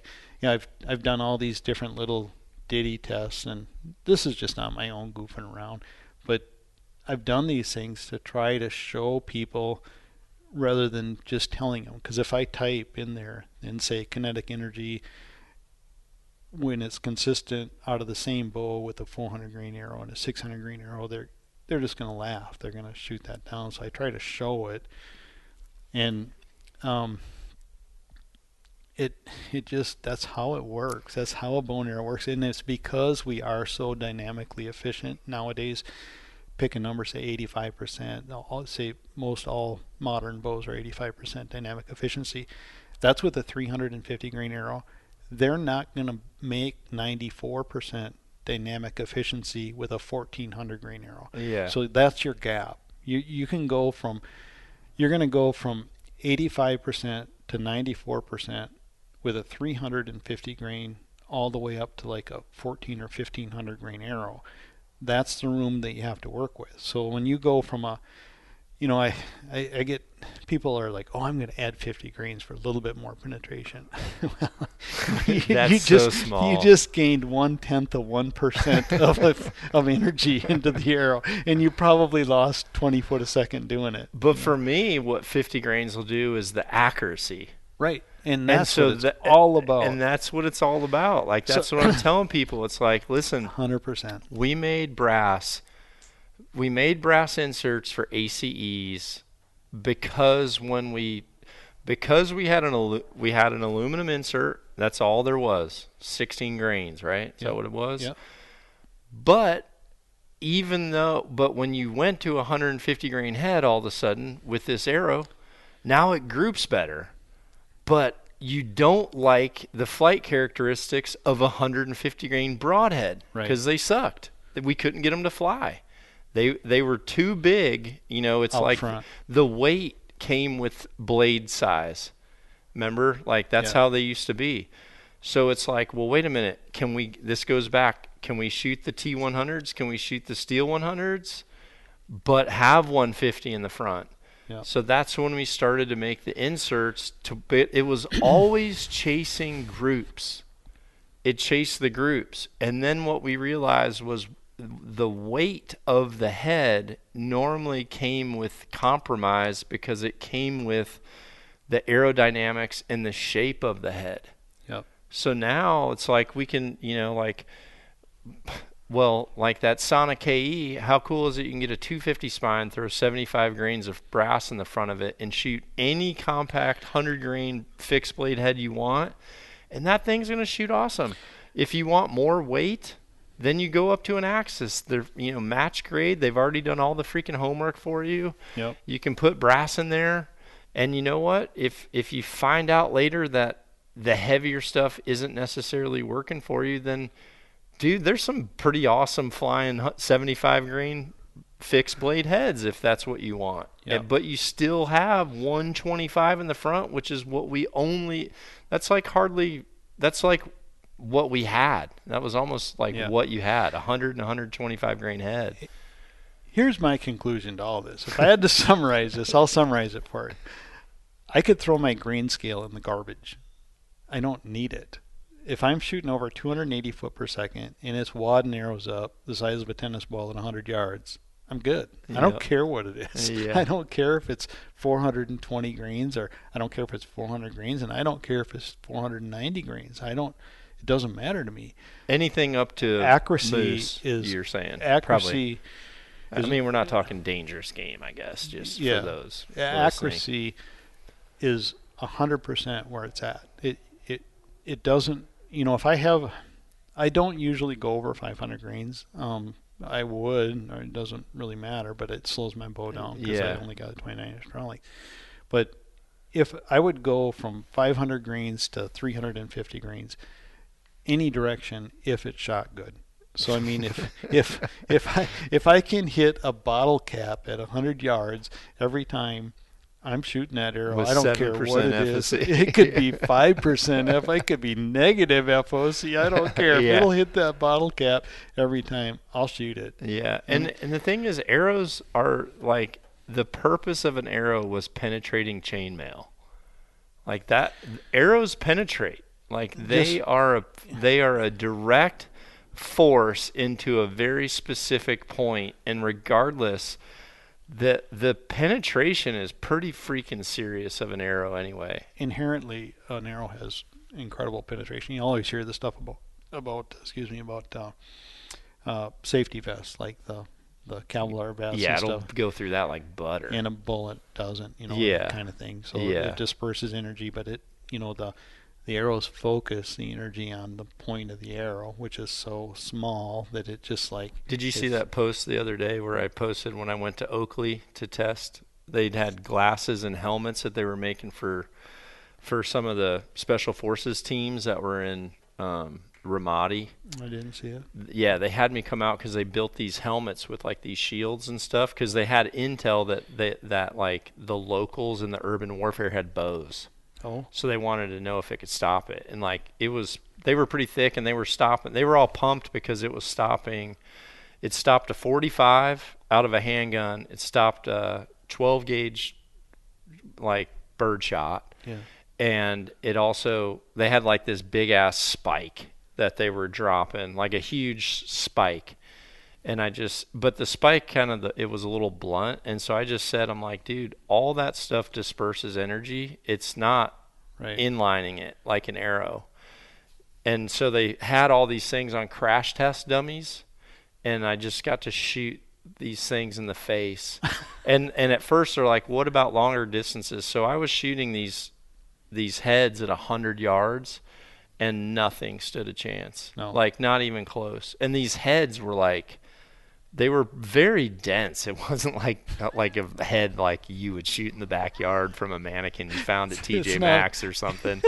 But no, they were like dense freaking heads. And I mean, and it was like pinning the glasses like to the head and the helmets and everything. I was just pinning the helmets to the head. Really? And I'm just like, dudes, it's so direct. And I'm like, and this isn't a broadhead. It was just like field points. Yeah. And I'm like, you put something else on there, like, like a Muzzy could just shatter that thing. You know what I mean? So, and here's the thing for those of you listening, I value Joel tremendously. I'm so glad he came. Thank you for coming.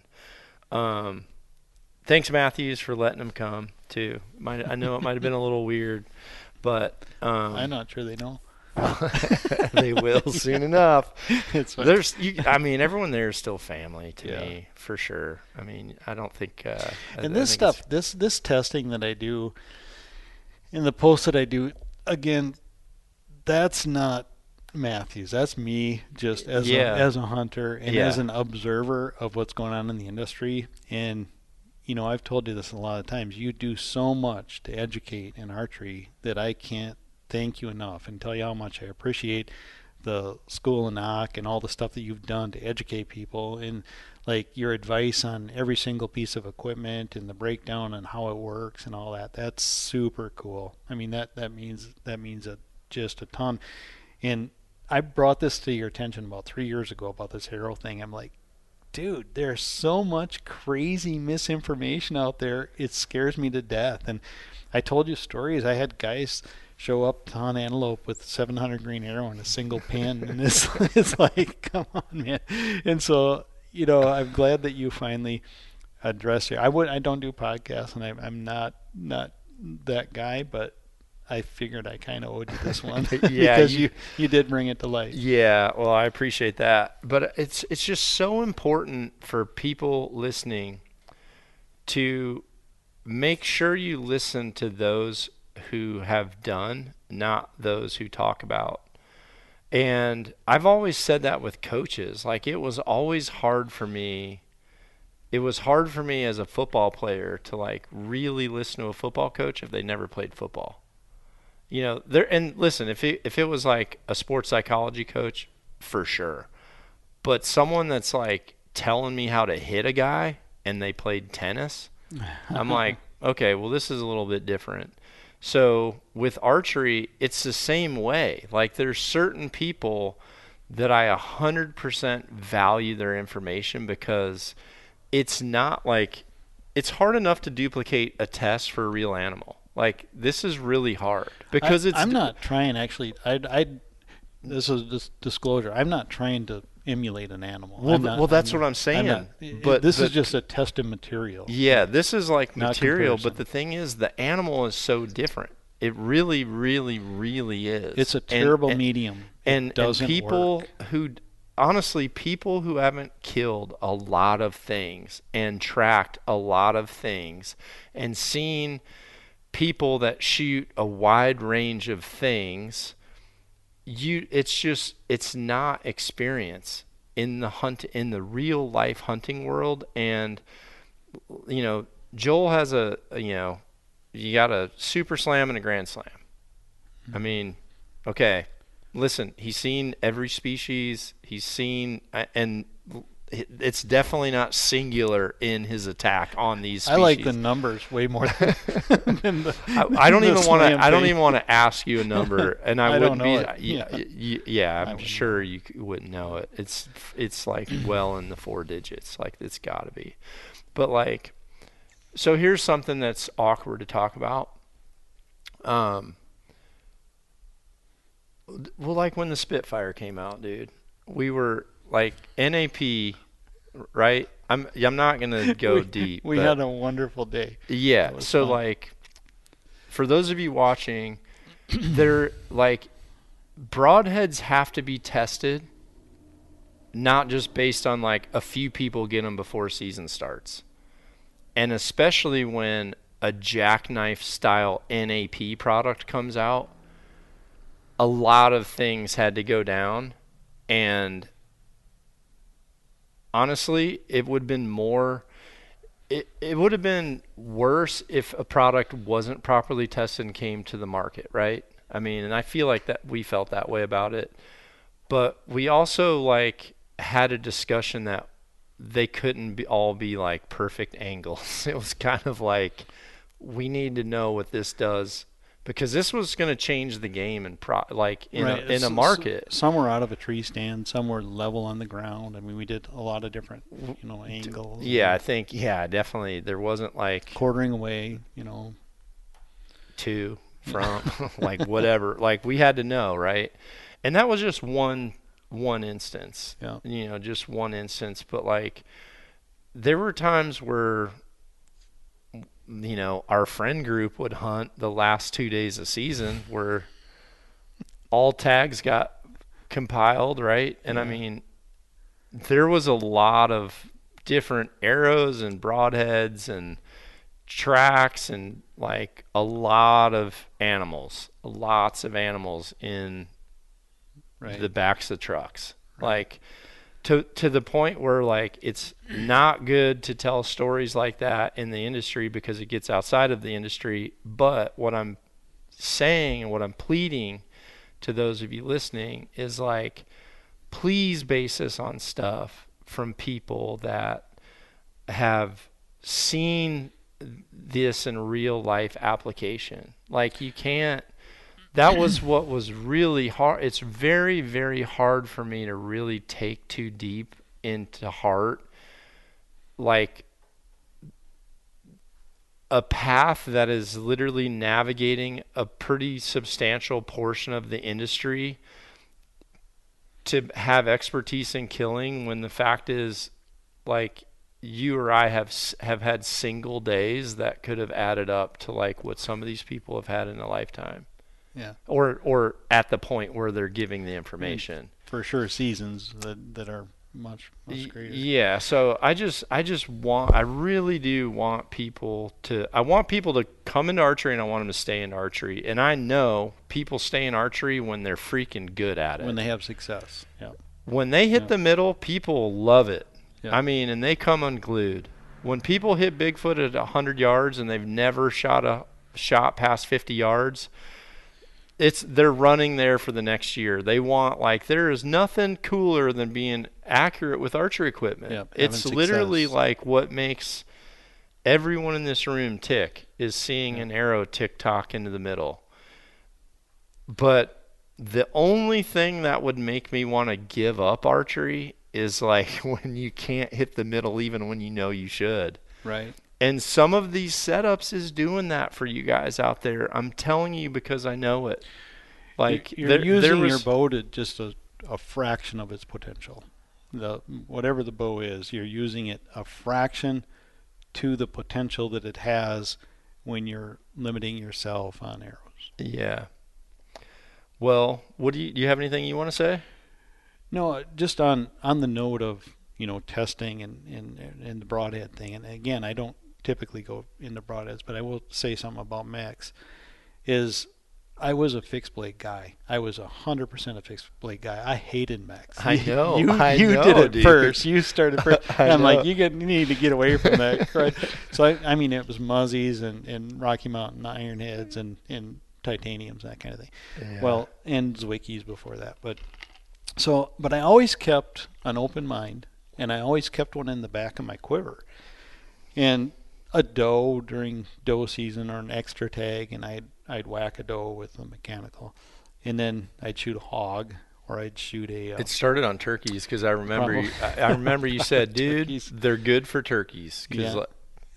And nothing else. Yeah, you know why? It was because Pierce had came and shot that turkey out by Fort McCoy, and we had to track that thing down that runway and all that across stuff. The runway. That leg fell off through flight, and you're like, dude, he would have never got that if he had a fixed blade head. So, I continued to give him a chance, and I mean the transition from fixed blade to mechs took probably 5-6 years. I wouldn't shoot him, and then I thought, well, maybe I'm going to shoot him this year. And it was probably the gator, the one that's like a sever. The Rocky Mountain gator. Yeah. Actually, they were. And then I went to after that I went to the sniper, which is virtually a rage. Yep.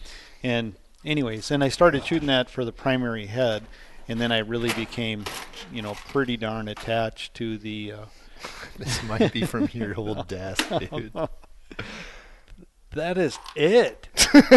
You robbed the stuff out of my desk. It was actually my desk, but I think this was an SKB. That's a. For some reason, something you said reminded me I had this in. That's a titanium right there. Those are washed. Dude, remember those? That was one of the original razor caps. Yeah, that was one of the original razor caps. But that's funny. Yeah, so these are bam. Yeah, that's a sniper. This is a monster good broadhead. Except for that. Yeah. That would fold. But dude, that was the beginning of the whole rage thing. Dude, and then what this was is this? This is a. These are all heads we shot stuff with. I'm sure of it. I'm sure of it. What is that thing? What that is? It almost looks like a mega meat. No. Have you ever seen that? I mean, it could be listen, everyone watching, these are prototype stuff that I'm not even. Might not even came out. Yeah. But so this guy here is. Look how compact that thing was, because obviously we wanted something to fly like a peel point. That's a gator. That's a gator. Well, no, that's an Ulmer Edge. That's an Ulmer Edge 2.0, one of the first ones. I don't think so. I think that's a gator, because they are very, very similar. Yeah, but it's the blade lock right there. I can tell. Oh. So. I'm sure there's a gator. That's the OG gator. Oh, yeah. There's an OG gator right there. Yep. Dude, what was opened this? And pivoted like that. What the heck was that thing? That might have been something I made. Honestly, I think it is. Dude. I don't even know why. No. Something you said. No, you said. This is NAP. Yeah. That's an NAP? Yeah. Oh, dude, this was probably when we were testing for them. Is this the one that we shot down? Oh, for sure. No, this actually would have been. So when we went and first started, because we had Vogel with us, right? And Jürgen. Well, we had Terry, right, and Jürgen, and Bob Mizek. Oh, that's right. And Terry Verbal, yep. Verbs. And I mean, this is one of many. For some reason, you said something. Funny. You know what this was, dude? This was a sample when SKB. Remember when we were working on the cases? Remember when we were working on the first case prototypes? Yeah. We were they were showing us durability, and they were these were their little travel sales samples. So. Yeah, this was, dude. There's some T100s brand new in the pack. They're probably someone out there is probably man, I need to be finding one of those. Yeah, that person would be John Schaefer. He loves these things. Does Absolutely loves them. Yeah. Shout out to Schaefer. Also another guy that honestly is such a legit shop. That's the OG. Remember that? Oh, yeah. The Steel 100 yeah, rockets. You shot those a lot. I shot the crap out of these. And by the way, when I say that, I mean, it was a 1 gallon bag of these a year. Remember? It wasn't. It was a very fun time to be an 18-year-old with Joel as your boss. And you could shoot good, and we had tons of friends in the industry that all needed help and advice and testing. It was super cool. Nothing else? Nothing else you want to talk about? You got a chance? So let me just ask you this. Obviously, it's not every day that you get a freaking Pope and Young legend in here. What was your favorite animal? What's your favorite? I love sheep because where they live and the goats and stuff. Some of that has been a while ago for me. It's so weird. But I just like where they live and that kind of thing. But I would be a happy camper if I said this on the way here. I would be a happy camper with like 30 antelope tags a year and just cut me loose on the prairie with my binos and rangefinder. I'm good with that. 30 goats? I just love shooting antelope. It's wide open country. I do it's love super challenging. Yeah. It's always a rangy shot and challenging shot, and just spot and stalk antelope are just a ball. But I like all the critters. The small deer are super fun, like the Coues deer and the Columbia It's so blacktail. weird. You've said two things that like are two reasons why the slam has never been it's just never been of interest to me at all. Yeah. Like I don't know how to explain it. It's just like it really wasn't for me either until I said that all to of a sudden Preston. I looked and I'm like, whoa, I'm almost there. Preston Ferrier, he Yeah. was here. Yeah. Because he was in one number after you, I think. Didn't you guys both get it like in the same month? I think so. Yeah. So I asked him the same thing, and he said sheep. He was surprised that I haven't hunted sheep, but I just I've done like mountain goat, and I love that country because there's other things you can hunt in that country. Like I love hunting like grizz and stuff and that stuff. Yeah. But and I'm sure I'll shoot one at some point, but like that was one of the ones where I'm like, I don't know if I want to dedicate that much time to get the 4. And then the other one was a small deer. I was just like, it's kind of Coues deer. The Coues deer it's a whitetail. Put a whitetail in a desert and stick the desert on a mountain. See, everyone says Coues deer, but it's almost like, I don't know. It's fun. like I can't mount it. If I put it downstairs, it would just it would like look so bad. That's what Darren Collins always says about my mule deer. He's like, man, that's a super nice blacktail. And I'm like, no, that's a muley. I'm just kidding. Okay, so that's it. I really don't have anything. Was there any that were surprising, like that you didn't think that you would enjoy them, but you actually really did? The Roosevelt elk are cool. They're just a cool, big old bodies. It's just a cool. I mean, pure wilderness Roosevelt elk that's a cool critter. I've never shot a blacktail, but I really want to. A Sitka or a Columbia? A Columbia. I think I'm going to ask Wayne Endicott to take me. Yeah, I feel like it would he's the guy. Yeah. Is he the guy? I just feel like there's certain people I want to have hunted with one time, and it would be fun to hunt with the people that are like that's the kind of their thing too. Yep. You know what I mean? If you're listening, Wayne, I'm inviting myself. Please invite me. I'll pay you. I went to California for a Columbia blacktail, and then I went to Oregon for a Columbia blacktail a couple times, and I shot the one in California to finish the Super Slam. But that was the only animal in the Super Slam that didn't measure enough to meet minimum Pope and Young requirements. So I thought, well, I kind of want an upgrade. And so I kept going back to southwest Oregon, which is where the really big blacktails are. And the year before last, I was in Oregon like 3 different times. I was out there for like a week, 3 different times, and I never fired an arrow or drew my bow. And then last year, I went out there, and opening day was blessed with this crazy blacktail.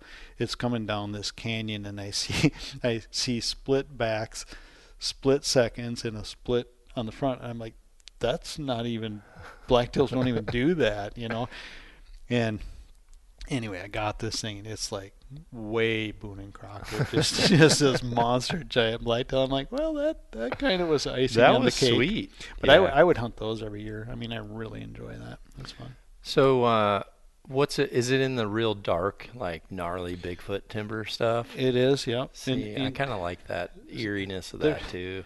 It's like a lot of things, though. You can hunt the wilderness in the bigfootish, rainforest kind of thing that's out there. But they're also like when you drive through town, they're in people's yards eating off apple trees. Yeah. And it's like there's these, and so you kind of just got to balance it for yourself. I Yeah. mean, personally, I'd rather shoot a small one out in the wilderness, like for real, than in town doing Doing an the urban thing, hunt. Yeah. But yeah, blacktails are cool, and just like goose deer, they're super cool. It's fun, and here's the thing: nobody cares about them, so it's like, so it's like a thing. They're not where, on the triggered list. Yeah, they're not on the flavor of the month for critters list. Like, Give me a rundown of your setup right now. I shoot typically 29-inch draw length with like 72 to 74 pounds, and I'm shooting like a 300 or a 460 grain arrow this year. And again, my arrow weight, I weigh it just for a point of interest right now, but I'm shooting a setup that groups really well and tunes really well. If it tunes perfectly, and when I fire it, it's like a laser beam to the target, and I get tight groups, I don't care about anything else. I know. That's it. That's all that matters. Well, that's like the amount of people that comment on my arrow flight, but then when I make a post saying that I believe in a middle ground, and listen, now people are starting to retract on like some of the people going, well, that person is an extreme FOC. They shoot the same total weight arrow as you do, actually. And I'm just like, okay, some people have regressed in like their stance, I think. But when you make comments for years about how amazing your arrow flight is, but then you want to debate the ingredients that go into the perfect recipe, there's ingredients. And with arrows, it's cause and effect. Like someone's like, well, I just switched to a lighted knock. Well, it's not the 12 grains. How does that knock fit the serving and your knock gap?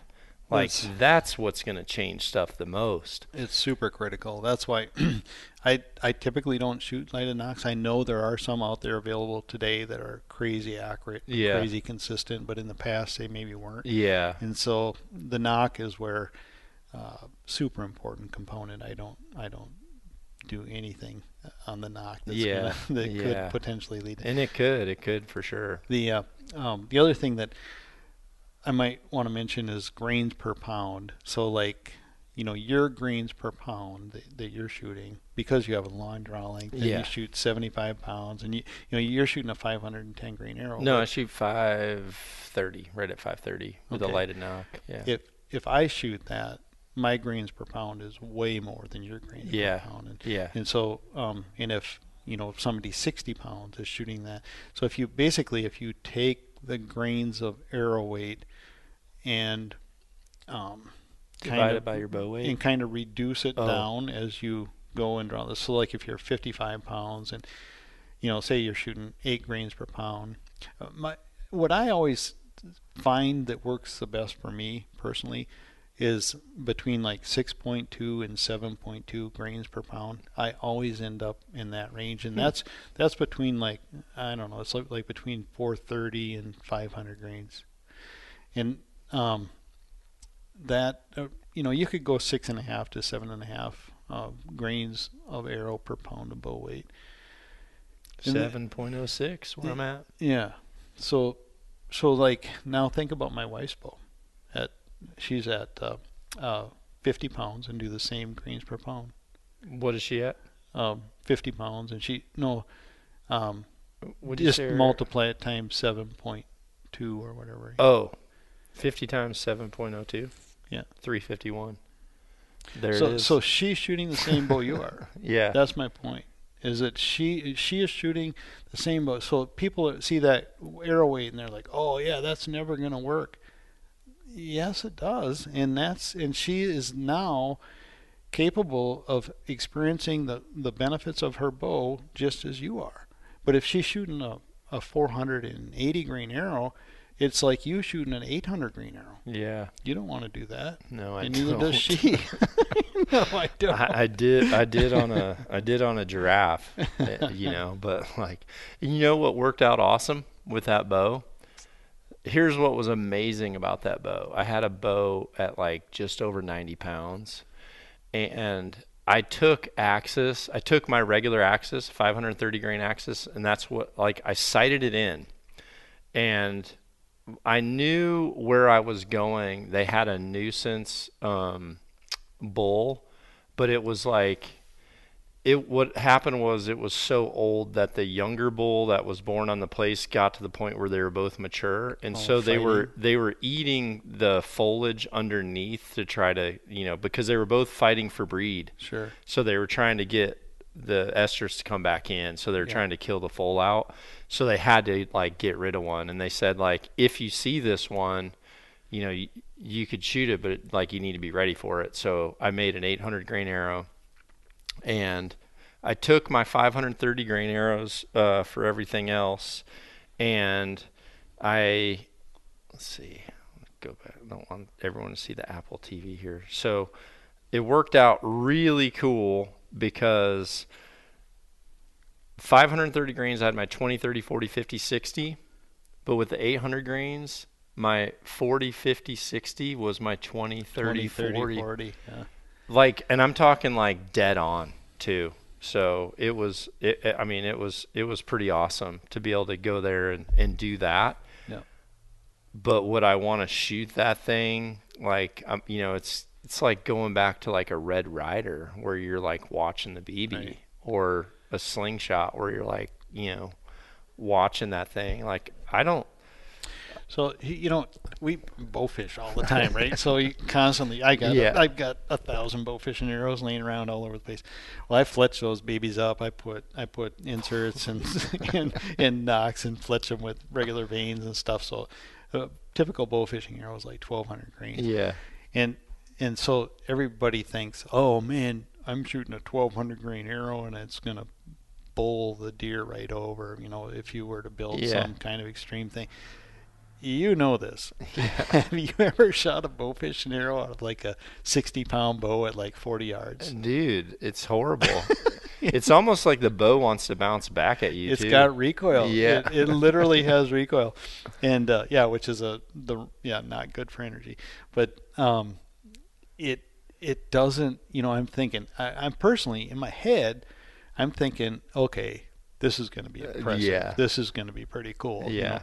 So I do some of that stuff. I'll take a 60-pound bow or even my 70-pound bow, and I'll shoot the 1,200 grain arrow all fletched up like a regular arrow, tuned to perfection and everything. And I'm shooting my arrows at 460 grains, and I'm thinking, oh man, that fish arrow's gonna just knock the daylights out of this thing. Guess what? It's just like a dog going down It's there. nothing. Yeah. It's laughable. The trajectory Yeah. is laughable, and when it hits, it doesn't.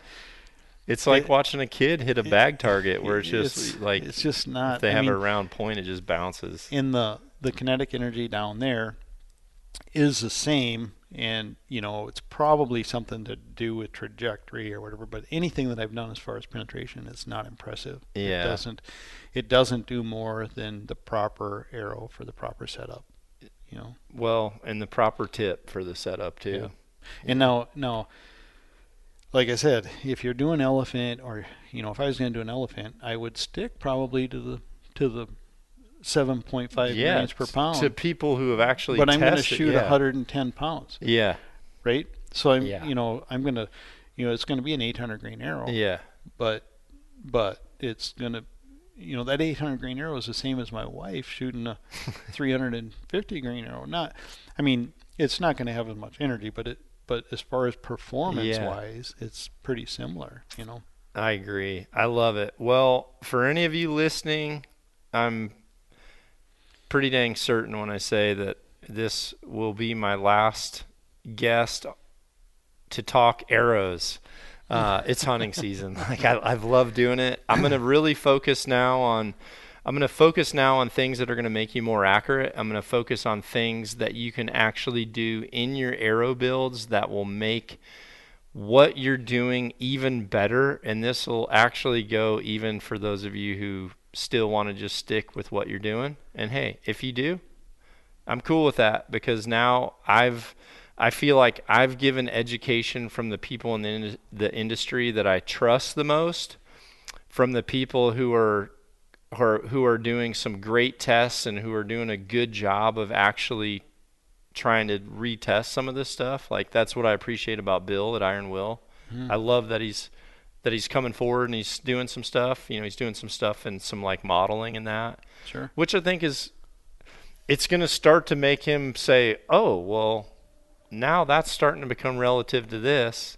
So I think that's great. But I just want the entire archery community to understand all sides, but also start to look at it from a common sense point of view, because you are going to stay in archery when you're accurate at it.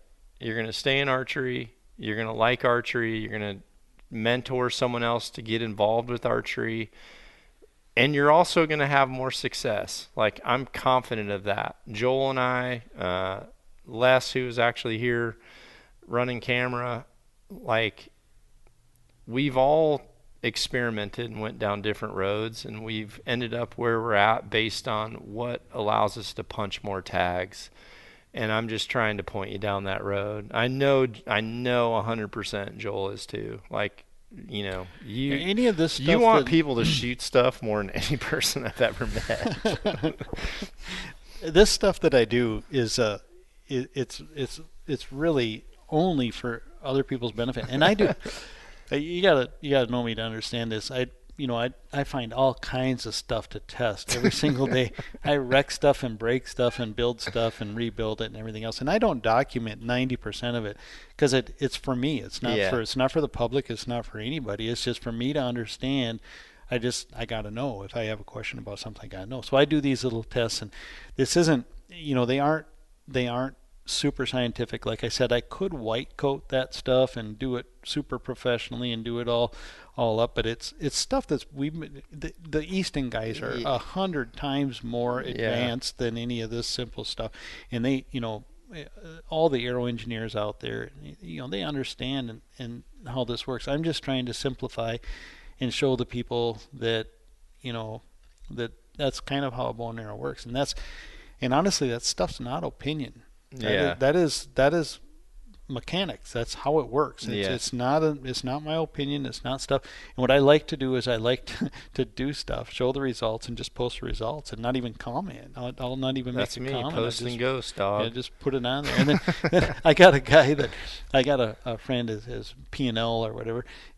He will write it up, because I don't even write this stuff up. I don't find it like that's not the fun part to me. The fun part to me is breaking stuff and shooting arrows, and so I scratch some notes, and he'll write up a report on it or whatever, And so anyways, it's just basically to get the info out to the public of what's real. And I'm not gonna post. Now, I could be wrong on something. If I am wrong, and you were to tell me, "Hey, Joel, I don't know about this one," that's cool. I'm totally down with that. I'm just trying to put info out there that's correct, and I know that a lot of the info that is coming through the grapevine is not correct. Well, I love this info because it's just like basic, easy stuff that people can actually go do for themselves. But also, like, more than any of this is the fact that you've put this time in, and in the end, I know that you're like, there's not very many people that should argue with you in like what happens when an arrow hits an animal, because do a little bit of that. Exactly. So here's the other. I just got to say this because I think this all the time. This is how my brain works, and this is like so there's livestock all over by my house. There's cows and stuff. I'm not shooting cows. I'm not saying that, but there's like a big cow in the backyard, and I walk up to that cow. They're huge. I mean, they're a couple thousand pounds. These giant, big old bulls and stuff that are out back. Do you honestly think that your bow that you are out hunting deer with, do you honestly think you can't walk up there and be effective on that? 100%. I mean, I know I could do it. 100%. You just, and I'm talking, a 28-inch drawn length, 60-pound whitetail bow 100% it's going to work on that. Mm-hmm. It is certainly going to work on a deer. Yep. You know, it's a deer is a tiny fraction of that. In that size animal, you know, I've harvested lots, and it's effective. It'll work. Your equipment will work. Yeah. Well, everyone, I hope you've enjoyed it. It's hunting season. Get out, shoot your broadheads. Make sure you have accurate pins. Get your bows sighted in, and get reps. Reps are way more critical. If you go to a reputable shop, you get set up, your reps are so much more important than the placebos and the tinkering right now. For you sure. have to be able to shoot and repeat and repeat and repeat, and that's what we're trying to do. We're trying to put you on that path that's going to get you there. Knock on, everybody. Thanks, Joel. Yep, Appreciate thank it you. so much. Yep. Be sure to check out knockonarchery.com for our full line of custom designed products, as well as free in-depth education and bow hunting entertainment to help you shoot at your best.